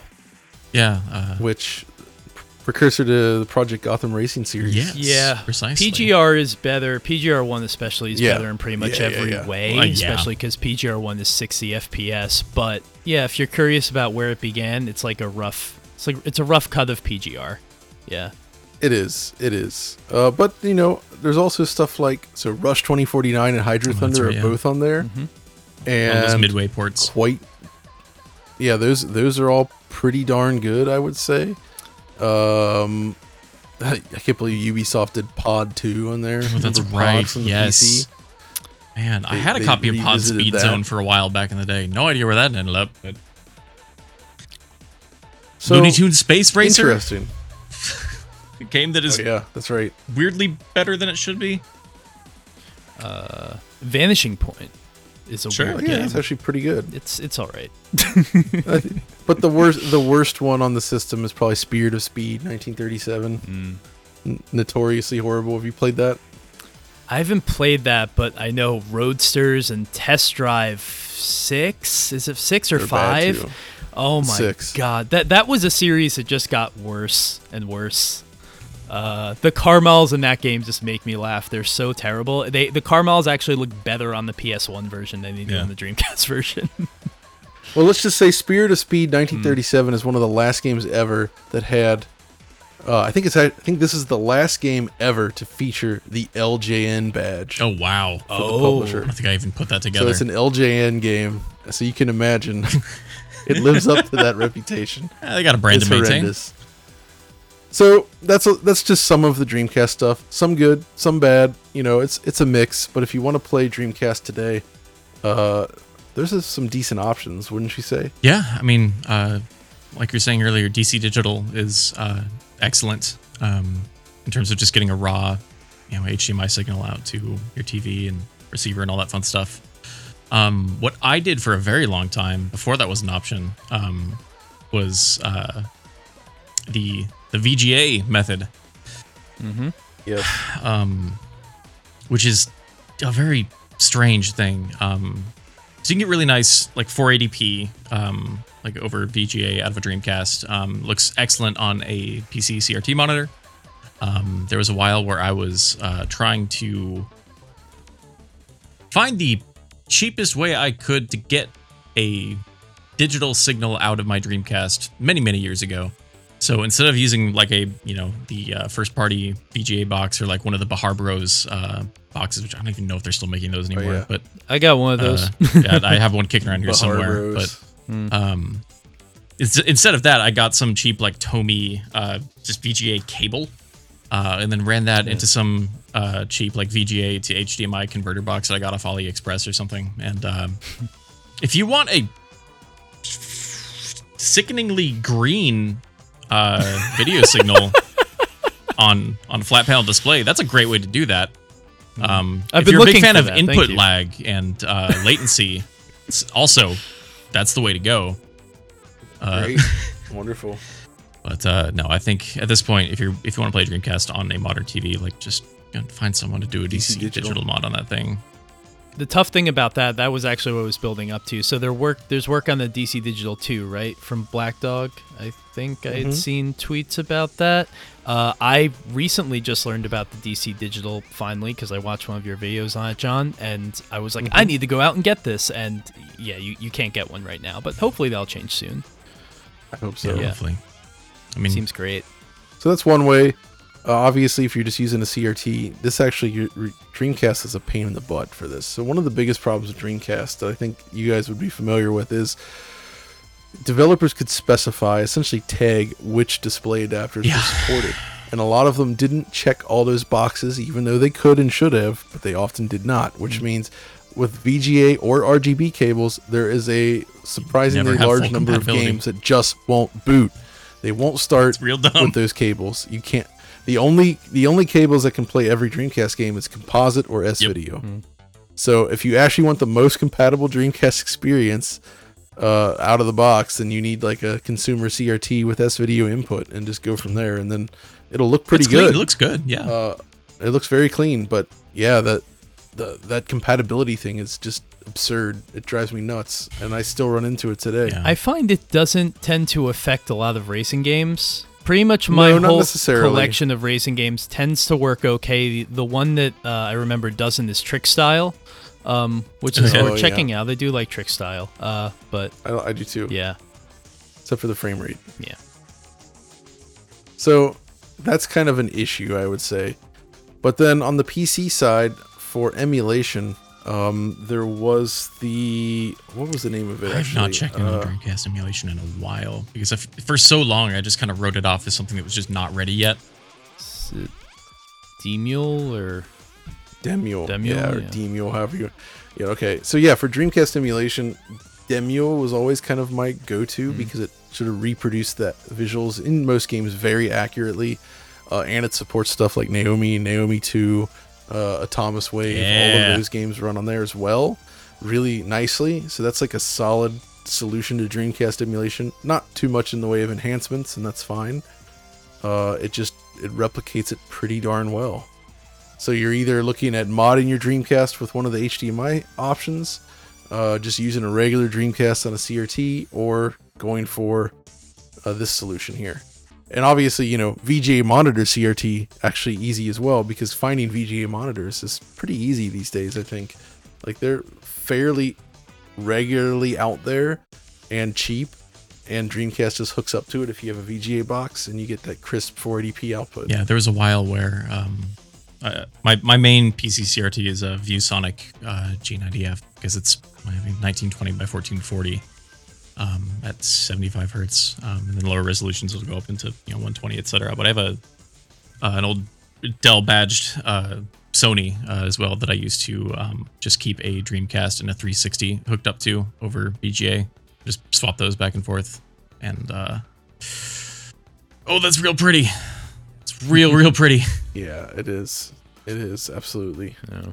I'm still kicking with one of those Behar Bros boxes. I have the Acura, which just takes the VGA, converts it to HDMI. The problem is that those cables, those bespoke cables, they don't last. So that's mine's kind of starting to come undone a little bit. And if I don't have it seated exactly right in the box, I don't get a picture. So yeah, those do have a lifespan. Yeah. Yeah, so that's kind of Dreamcast in a nutshell. Of course, the next hardware to come along. Here we go. It's the big one.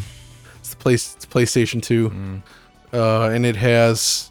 So we've been kind of running through a lot of the best racers when just talking about it, but I don't think there's enough time for us to actually sit here and enumerate all of the PlayStation 2 racing games the rest of the weekends, worth playing, because it's absurd. There's like 100-something racing games or more on the PlayStation 2. There are Japanese exclusive games that you've probably never even heard of that are worth Racing playing. Battle C1 Grand Prix. Racing Battle C1 Grand Prix, Kaido Battle 2, Chain Reaction. Stuff like this. Maybe you've not played it, Drift. But holy moly, it's good. Battle Gear 3. The only arcade perfect home port of Sega Rally. Yeah. That's Sega right. Rally 95. M2 did it. 2006. You've got the incredible, if you get Outrun 2 SP, the Japanese release, it's a completely polished up. It fixed all the issues with the Western release of Outrun 2006 on PS2, and it now looks like almost one-to-one with Xbox. Not exactly, but it's close. All the slowdown's gone. Just a beautiful game.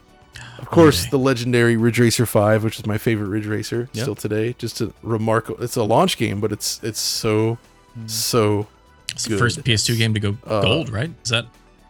Yeah. Man, it was the very first one. Yeah. And then, of course, the Burnout series started there. Lots of great Burnout games. Yes. There's even a Wangan Midnight game on there. There's the remake of Virtua Racing, which is Flat Out, which is pretty darn impressive looking. This was the platform where Need for Speed really spread its wings. And there's best some version of Hot Pursuit 2, which is one of the best arcade racers of all time. Yeah. Exactly. Hot Pursuit 2's there. Of course, Gran Turismo series. There's Enthusia Professional Racing. Shout out to Fernando and no one else. Oh, Enthusia.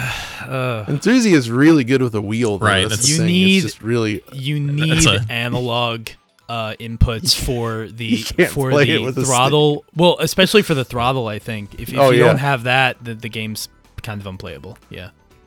Yeah, they went too far with the simulation on that game. Yeah. But It's impressive. there's Crazy Frog Racing. Oh, I'm just kidding. Audie, is that you? I stand by it. Another hot take. I love Auto Modelista, and I think the handling is actually I love it okay. Oh, that's right. I forgot you have that patented wrong opinion about the Japanese version of Auto Modelista. What that? But I like the Japanese version. I prefer the American one. I'm weird. Yeah. Yeah, that's that's fine too. Yeah. I like them both. yeah. I don't really have a problem I with think the it's a American one. I just once Casey showed me the Japanese release on PS2, I was like, oh yeah, I can't go back after this. Yeah. Then there's Midnight Club games. Yeah, Pretty impressive. There's MotoGP from Namco. Sorry, go ahead. No, I was gonna say I recently revisited Midnight Club 2, and that game is I feel like it tends to get missed now. We just had Midnight Club episode Time Extend. It tends to get missed in favor of 3 because 3 has licensed cars and so much content, but 2 is such a charming game. Yeah. It is. Yeah. What about an EA itself had stuff? I mean, I would consider SSX kind of a racing game, but they also did stuff like Shocks, which is like the EA big take on Sega Rally with like Bren's favorite game. Brenda's single-handedly Shocks driving is the price up good. on that thing. Shocks is great. freaking love Shocks is Shocks so is good. extremely great. I would even say Rumble That's Racing. the next thing I was going going to to say too. Yeah, pretty good. Sledstorm also. yeah. good. Sledstorm has. If I can be a parody of myself for a second, Sledstorm is the first game that I saw that had a DTS surround option on there. That's right. Real weird. did. It's the first game Surround I sound. played that had Dragula in it. Oh, there's a lot of games with Dragula in it. Yeah. So there's that. I mean, there's a bunch of Tokyo Extreme Racer games in Yeah, there. there's a lot of Genki racers got- in there in general. Genki went nuts on that With the system. DT series. And you know, You've got Sylvester Stallone's Extreme driven. G came back. Yeah. Extreme G again. XG3 and XGRA are on there. I mean, we could really just go on and on and on. Yeah, The it's list here is short. so long, so vast. I think the PS2 is the best racing system of all time overall, just in terms of just sheer amount of quality available. My heart for wants to this say thing. think the Xbox, but system- you're right. Yeah, well, I was gonna say I think Xbox gets it for me, but yeah, PS2 definitely has It's close. quantity Xbox is covered. good. Yeah. It's good, but PS2 has more of those interesting Japanese Yeah. racing games than Xbox Yeah. does. Yeah, And almost nearly every one of these games is also 60 frames per second, Yeah. it's which true. was a huge deal at the time. Even a lot of the budget, like so- sprint car games and stuff, are all like running. Yeah, really just fast. random budget games, 60 FPS, no problem. That was the standard, and that has never happened since. So I love the PS2 for racing Yeah, games, it's fantastic. and there's a problem though. You want to play PS2 on a modern It's a little setup? prickly. There's some tricks. So this is the one more than any other system I highly recommend getting a CRT Yes. and a regular PS2 because the look of those interlaced games on a CRT, I think they look super sharp Yes. and beautiful. That's the way they're meant to be seen. Anything else just doesn't come close to really replicating that experience. You can't understand until you see it again with your own eyes, like how sharp it actually Yes. is. And one of the reasons is that most games on PS2 don't use a flicker filter. This is what people used to call anti-aliasing, but it really wasn't. PS2 has games that do this as well, but essentially it was a way to sort of reduce interlace flicker. And it's not just field rendering, it can be with full frame buffer games too, but there's no flicker filtering. I like that because it gives us this super raw, ultra sharp look. Like on Xbox, they force flicker filter, Yeah. and You can turn it off with the soft mod, You but- can actually, Oh yeah. yeah, you can patch it out, and I much prefer it that way on an SDTV Same. on Xbox. It makes the games look a lot Yes. clearer and sharper because flicker filter just kind of blurs the detail away. And even 480p on an Xbox, I think, has this kind of murky look to it that I never quite liked. Like the support was there for better resolution, but Xbox never, the video output, the encoder chip was bad compared to like say Dreamcast, which puts out a much better Crystal signal. clear. Yeah. So with PS2, you gotta get that CRT. If you can't though, and you can. The RetroTink 5X. I'm raising my hand. I can. I just. Yeah. Dear listener, I'm not. I will not cotton your excuses. You have room. You do. You do. I just want to say, like, I'm realizing, like, the reason that we never, like, because my family did have CRTs, but what we had was we had all of our consoles, especially during this time, 6th gen, plugged into one of those awful gigantic rear projection like Hitachi, and they were just terrible, and the quality just degraded over time. And so because of that, we never had a good CRT. We just had this like disintegrating mass, and all of the games I played on that looked horrendous. So I completely miss this era. Like, I don't remember the PS2 being a pretty system, and that's honestly why. Yeah. That is why. Yeah. And that's one of the problems. If you just try to hook up a PS2 to a modern screen, because a lot of the library is interlaced by default, it ends up looking really bad because you need good deinterlacing, which is where the RetroTink 5X Pro comes in. Or FrameMeister if you're more old school, but the Tink 5X Pro I think is the way to go now, and is so good at deinterlacing PS2 content that some games almost end up looking more like 480p now. Yeah, the motion adaptive deinterlacing on there is it's really, super really nice. But there is another thing. If you mod your PS2, there's actually things you can do to essentially, a lot of games that were interlaced only are only interlaced in terms of their output, but internally they run at a full resolution, and you can actually push them to be 480p, and they will work. So it is actually possible to sort of force 480p on PS2 games that did not support it.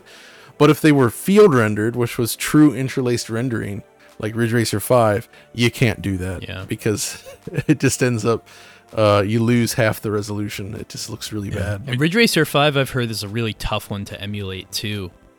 It is. PCSX2 on the PC still can't do it right in hardware mode. There's like massive corruptions with texture rights, and Namco did something really tricky with their texture system.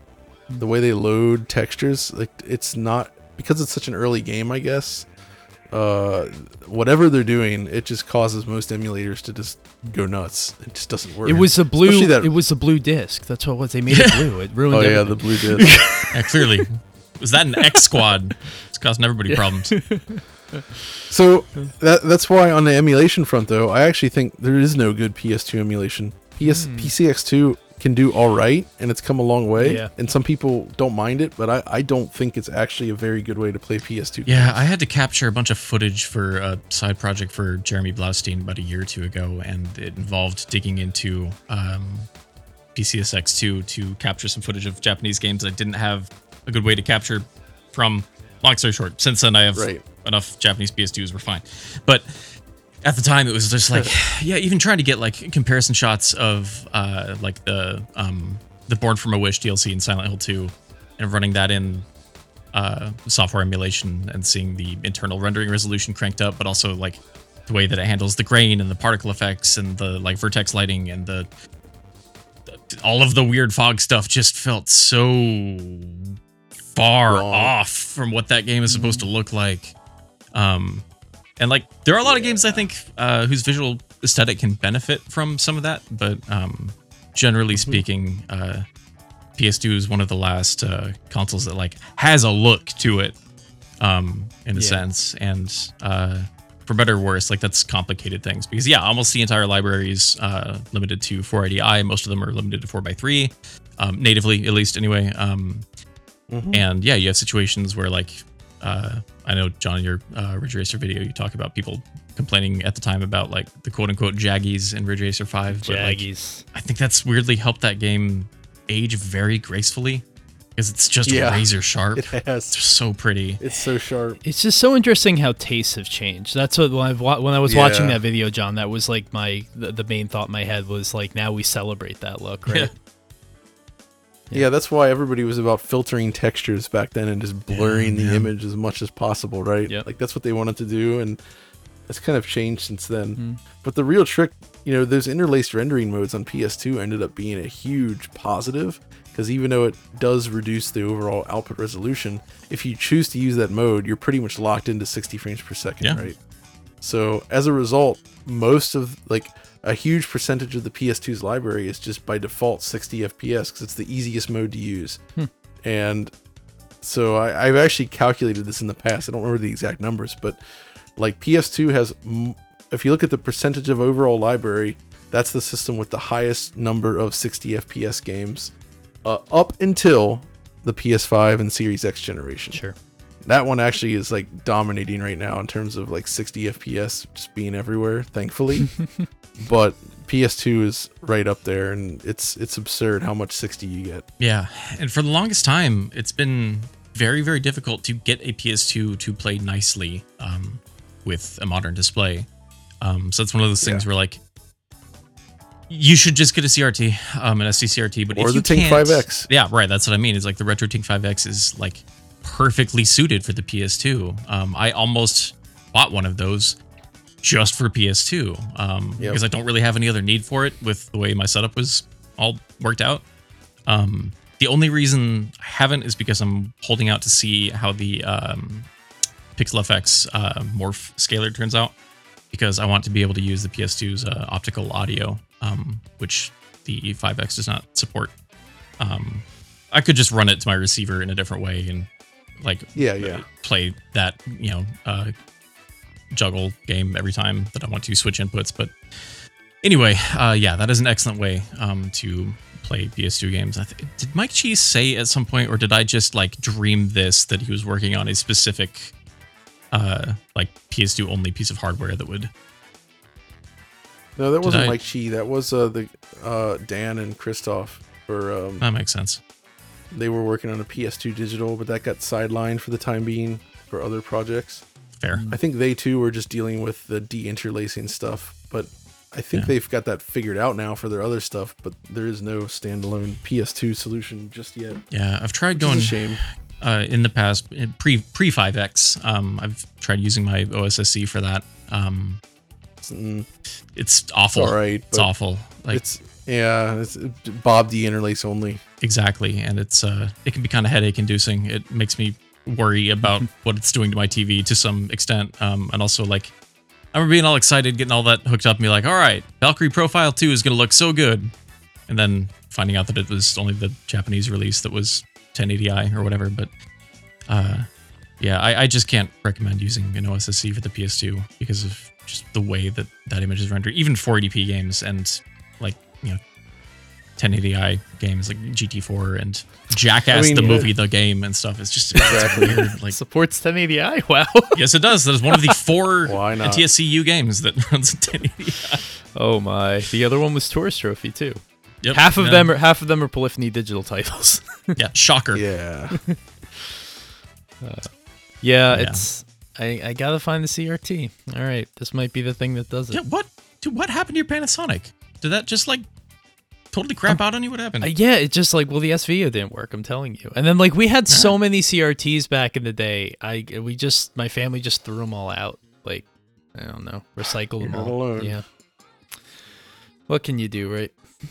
Move back over here, cross coast. You can't swing a stick out in Seattle without hitting a few CRTs laying around. I'll pay you a visit, and I'll come back with armfuls. Yeah, take it on the plane. Yeah, just make that your carry-on. I've got a spare 24-inch Trinitron in the garage. You can have just wonderful. There hold you that in go. your lap. Cool. All right. So what should we do next? Well, there's really only one more to do, right? I mean, Xbox and GameCube, I guess, but Yeah, one of those is running much long, faster but- to go over than the other. Yeah, we can just do Xbox. I don't think the GameCube doesn't have a whole lot to talk about. Get a Carby. Just get a Carby and slap an Yeah. HDMI cable in it. You're good to go. Yeah. All right. So we could do a little Xbox as well. Yeah. I know we're running pretty long here, but I think that's definitely worth going over. The Xbox is another one that's had a lot of methods for getting different types of video out that have changed a number of times over the last 5 years. We don't if in the interest of time we don't really have to talk about games. You probably know what they are, but I will highlight Rally Sport Challenge, excellent series, and also ToGayR, obviously, and Double Steel 2, because we kept talking about that before this show. Double Steel 2. It's an impressive open world driving game, sequel to Reckless, the Yakuza missions, which is called Double Steel. Japan. 720p. Open world city. I was not prepared for how good that game actually does look in motion. It's honestly staggering. It's beautiful. Yep. Their lead programmer was a genius. Just an amazing guy. But Xbox also had, got to mention, Volvo Drive for Life. If you haven't played that, you have to. I have not played that. I had a Volvo for a while. It's just the Volvo game. Yeah. It's all about Volvos. You cover that in your GT video, right? Yeah, exactly. That's right. And it was presented completely in Swedish. Nice. In the native tongue. It's narrated by Ingmar Bergman. Exactly. So yeah, Xbox, PGR, Forza started there. Apex. Burnout games are on there. You got Blood Wake. Not that that's really racing, but I had to mention it.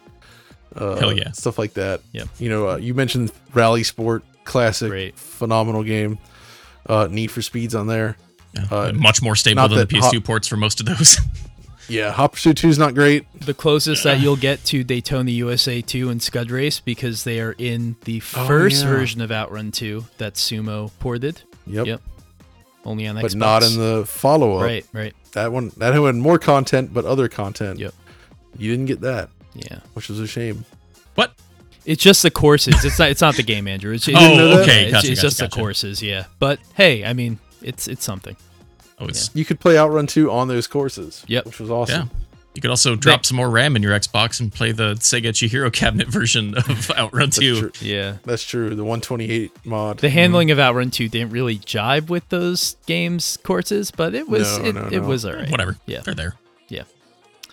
You remember Group S Challenge from Capcom? I was playing that game not 3 days ago. Oh, weird game. The weird, not quite weird. spiritual successor to Automodelista, but dude, that game feels very strange.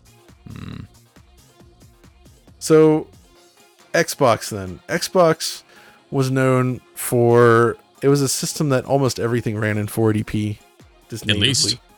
At least. Some were up to 720p. You had some 1080 games in there. It was an impressive piece of hardware. The most powerful machine of that generation by far.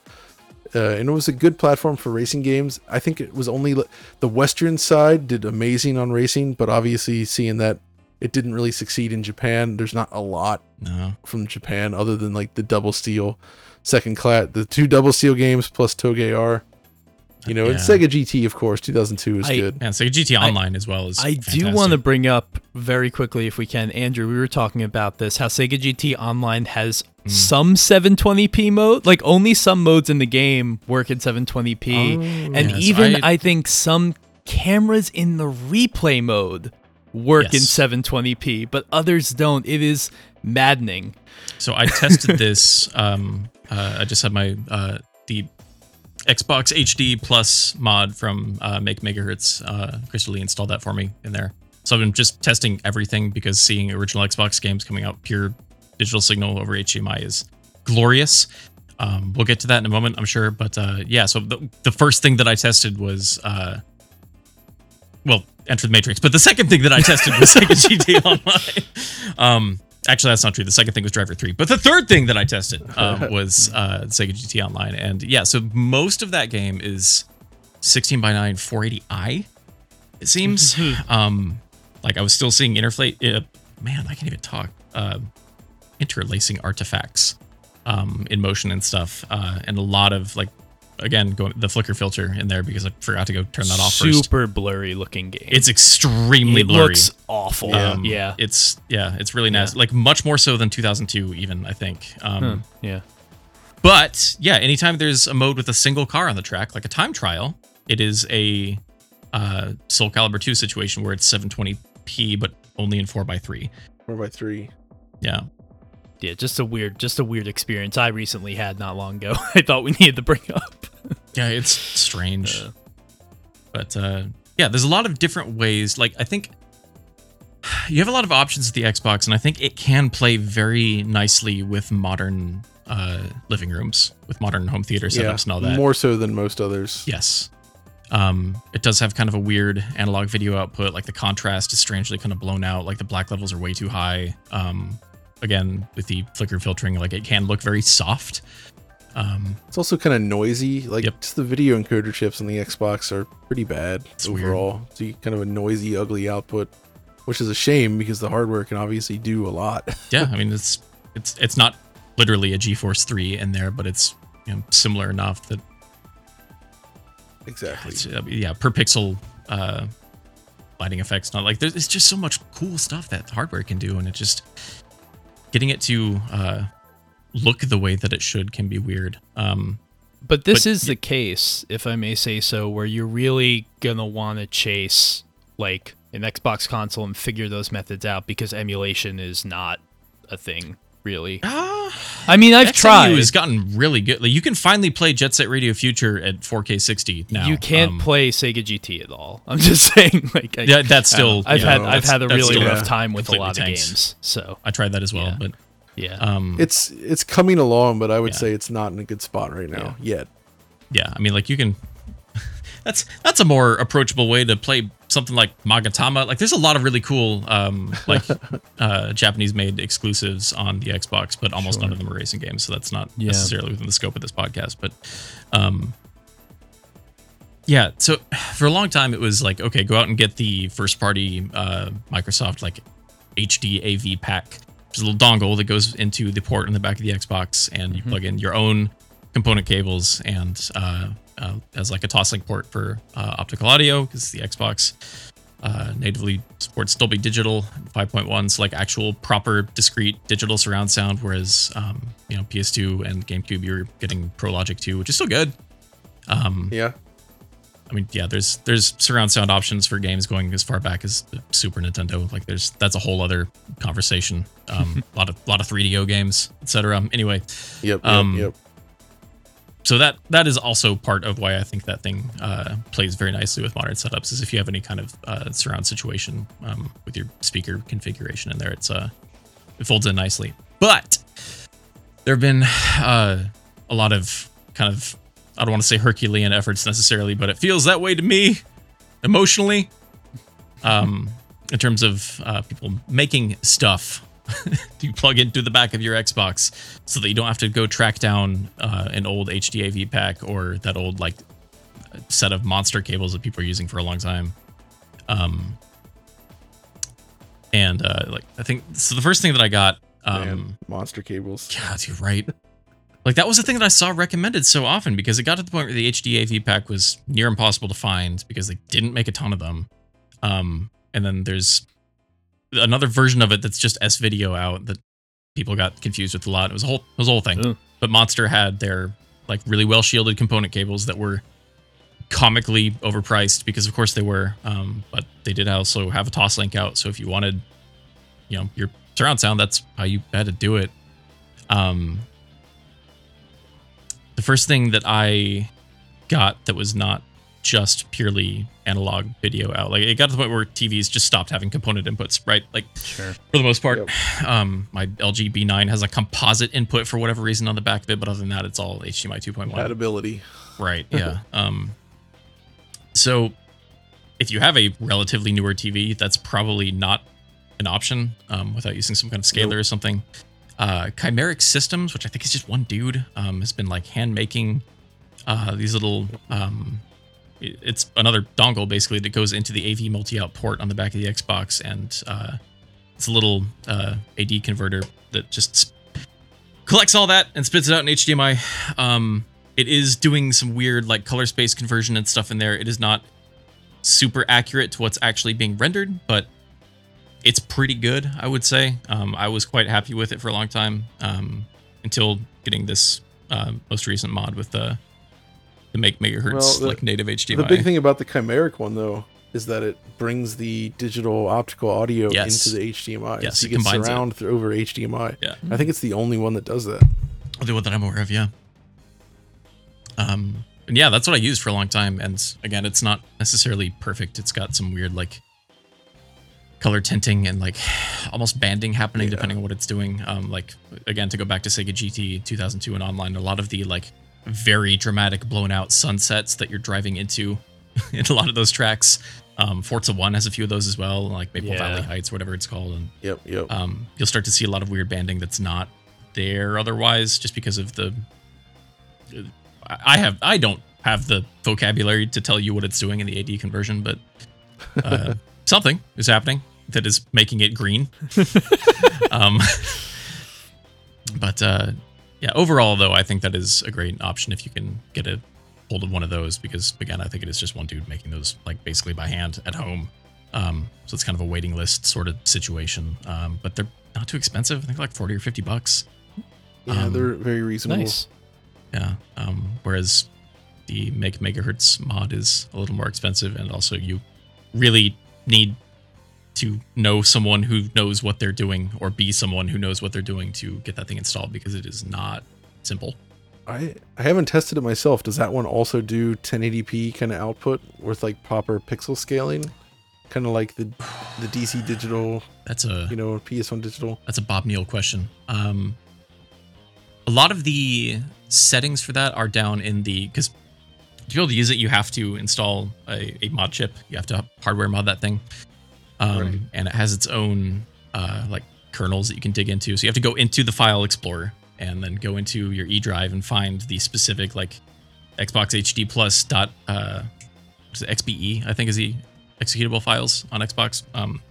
Run that, and then it opens up a separate window where you can start splitting all that up. But it's not much more in depth than the original Xbox's menu of just like enabling or disabling different resolutions or aspect ratios or audio formats. There's a little bit more there, but it's not a lot. Other than that, it's like, how do you want to handle the flicker filter in your, the normal soft mod menu? If there is more there, I haven't found it, but I am very happy with how it looks regardless. I've been playing a lot of Midnight Club 3 on that the last couple of weeks after that last Time Extend episode. Nice. And I realized, because I looked it up after that, because I've had 2 and 3 on PS2 for a long time.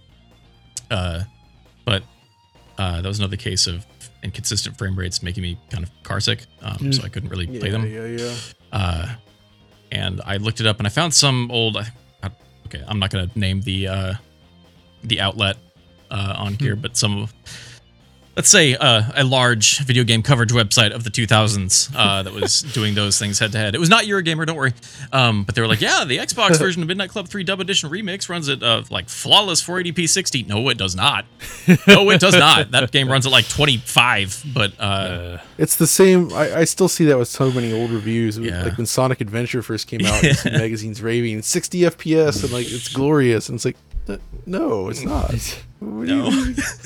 I wish. Yeah, it's so I was a little let down when I realized that was not the case. But it does run much more consistently. At least it doesn't drop nearly as precipitously as the PS2 port. So I've been having. Have you all played the PSP version of Midnight Club 3? I have. Pretty impressive. Yes, it's kind of insane that it works. I don't understand how they fit all of that game onto a UMD. The one thing I was going to say about Xbox is I'm really sad that all of the work that Microsoft has done with a lot of those backwards compatibility titles on Xbox One and then, of course, Series S and X, something that never really touched the racing genre just because the licenses make it impossible. So, I mean, how great would it be to play games like Rally Sport, PGR2, PGR2 especially, because PGR2 dropped to 30 FPS and it's a great game, but it doesn't have that feeling of immediacy as PGR1 does. It's a real shame that like they couldn't do that same work on racing games. Yeah, man, that's the PGR drop in frame rate always bothered me, because PGR 160, then 2, they went to 30, and then they teased 3 for Xbox 360. All the early trailers were 60 FPS. And then the game shipped at 30, and it's just like, what a bummer. I feel like that was happening a lot in the early 360 days. Yeah, I'm weirdly forgiving about 30 FPS in racing games if they're good enough. So I don't know. If you have good motion blur, I can deal with 30. Yeah, but it kind of depends on how twitchy the game is, really. I feel like that's a pretty good summary. I mean, we're kind of out of time, so no GameCube so much. I mean, GameCube has some simple HDMI plug-and-play solutions. Although, before we go, we should talk about one more system from that era. the Nuon. I was just gonna say that as a joke. Damn it, John. Oh no, great minds and all that. Well, the Nuon, it has one very famous racing game, the sequel to Atari Jaguar's seminal Atari carts. It is Merlin Racing. I have no idea what you guys are talking about. What is this? How do you spell this? Nuon. It's a DVD player. Merlin Racing. Oh my god. And prepare. You can enjoy Merlin Racing. It looks like an N64 Merlin game. Racing. It's a kart racing. It's basically the effective sequel to Atari carts. Oh jeez. I've never heard of this platform before. I've never heard of any of this. This is it's another case of someone trying to like democratize the hardware aspect of game systems of just being like, doing the Trip Hawkins move of just like creating a standard and be like, whoever wants to manufacture this, go for it. I don't know. It looks like Crash Team Racing to me. So, so yeah, this system, it's a DVD player. It was basically DVD players that could support games as well. And the big expense with that, getting into that, is the controllers, because the little chip you need to do it was like, it's very rare because not many controllers were sold. So somebody's been like, I don't know if they completed the project, but had to essentially re-engineer it to create new controllers. I love humanity. So it's a wild thing. But yes, the Nuon, a dude here in Germany, actually, Nick, he made a giant rotating dial for playing Tempest 3000 on the Nuon with this giant custom glorious RGB LED like rotating dial made of metal just for the Nuon. It's incredible. Yeah, there are ways to do these things. They can be complicated. They can be expensive. It kind of just depends on how deep you want to go with it. You can get very, very granular with these things if you want to. And I do, because I'm hopelessly broken. But it's also a lot of fun. I don't know. Yep. if you have the means, we highly recommend it. yeah. How do I pick one up? But yeah, so 360 emulation for a lot of original Xbox games is an option as well. Sometimes it's accurate, sometimes it's better, sometimes it is dramatically worse. Sometimes it's really bad. PGR2 has like no like music, depending on the mode you're in. It's rough. Over half of Jet Set Radio Future is single-digit frame rates on 360. I completed it that way during the most maybe depressive episode of my life, just to see if I could. Don't do that. It's bad. Don't do that. It's bad. It's at the point where I forget that 360 was backwards compatible because I just don't trust it. Ever since seeing the Sky, even use the words backwards compatible. It's like ever since seeing the Sky in Assault on the Control Room and Halo, and be like, nah, that dog ain't gonna hunt. The way that skybox is all blacked out and broken. Anyway. All right. Well. Okay, well, I don't know how helpful this actually was or was not, but I think it was extremely helpful, and I always I'm so happy. I'm so happy both of you guys took the time. This was awesome conversation. I learned a lot, so I'm sure the listeners will as well.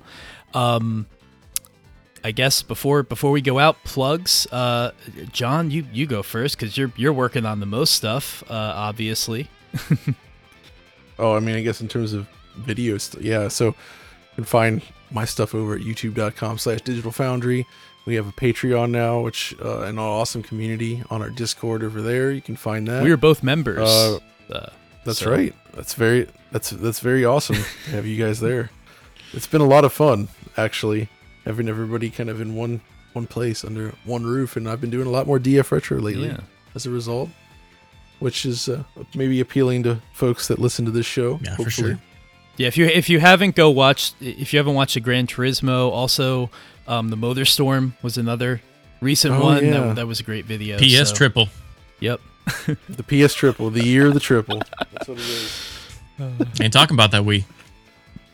No. I don't want to play no games with no deal, though.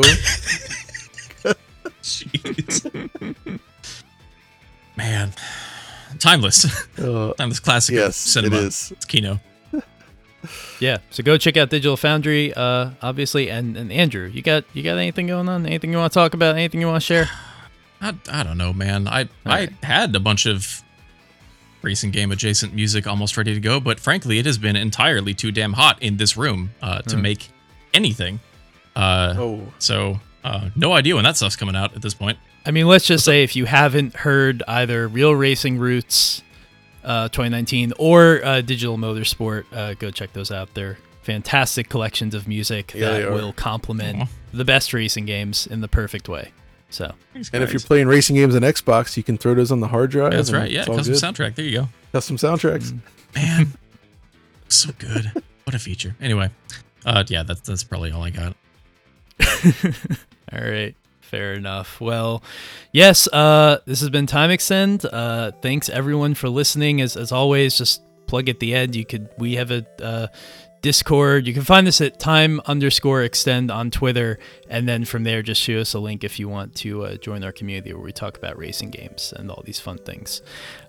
So yeah, thank you again, guys, for joining me, and this was an awesome show. And to the listeners, you'll hear from us again soon. Thanks. Stay retro. I can't take that. I can't.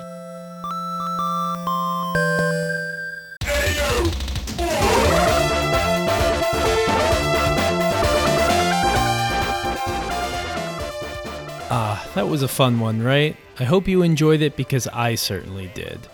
Quick note at the end of the episode, Andrew forgot to mention something. He recently contributed to a song on the new Ridge Racer Infinity album done by a musician by the name of ROBKTA. He's a member of the Time Extend community and put together a really awesome collection of covers and remixes of classic Ridge Racer tunes that we know that you'll enjoy because you listen to this show.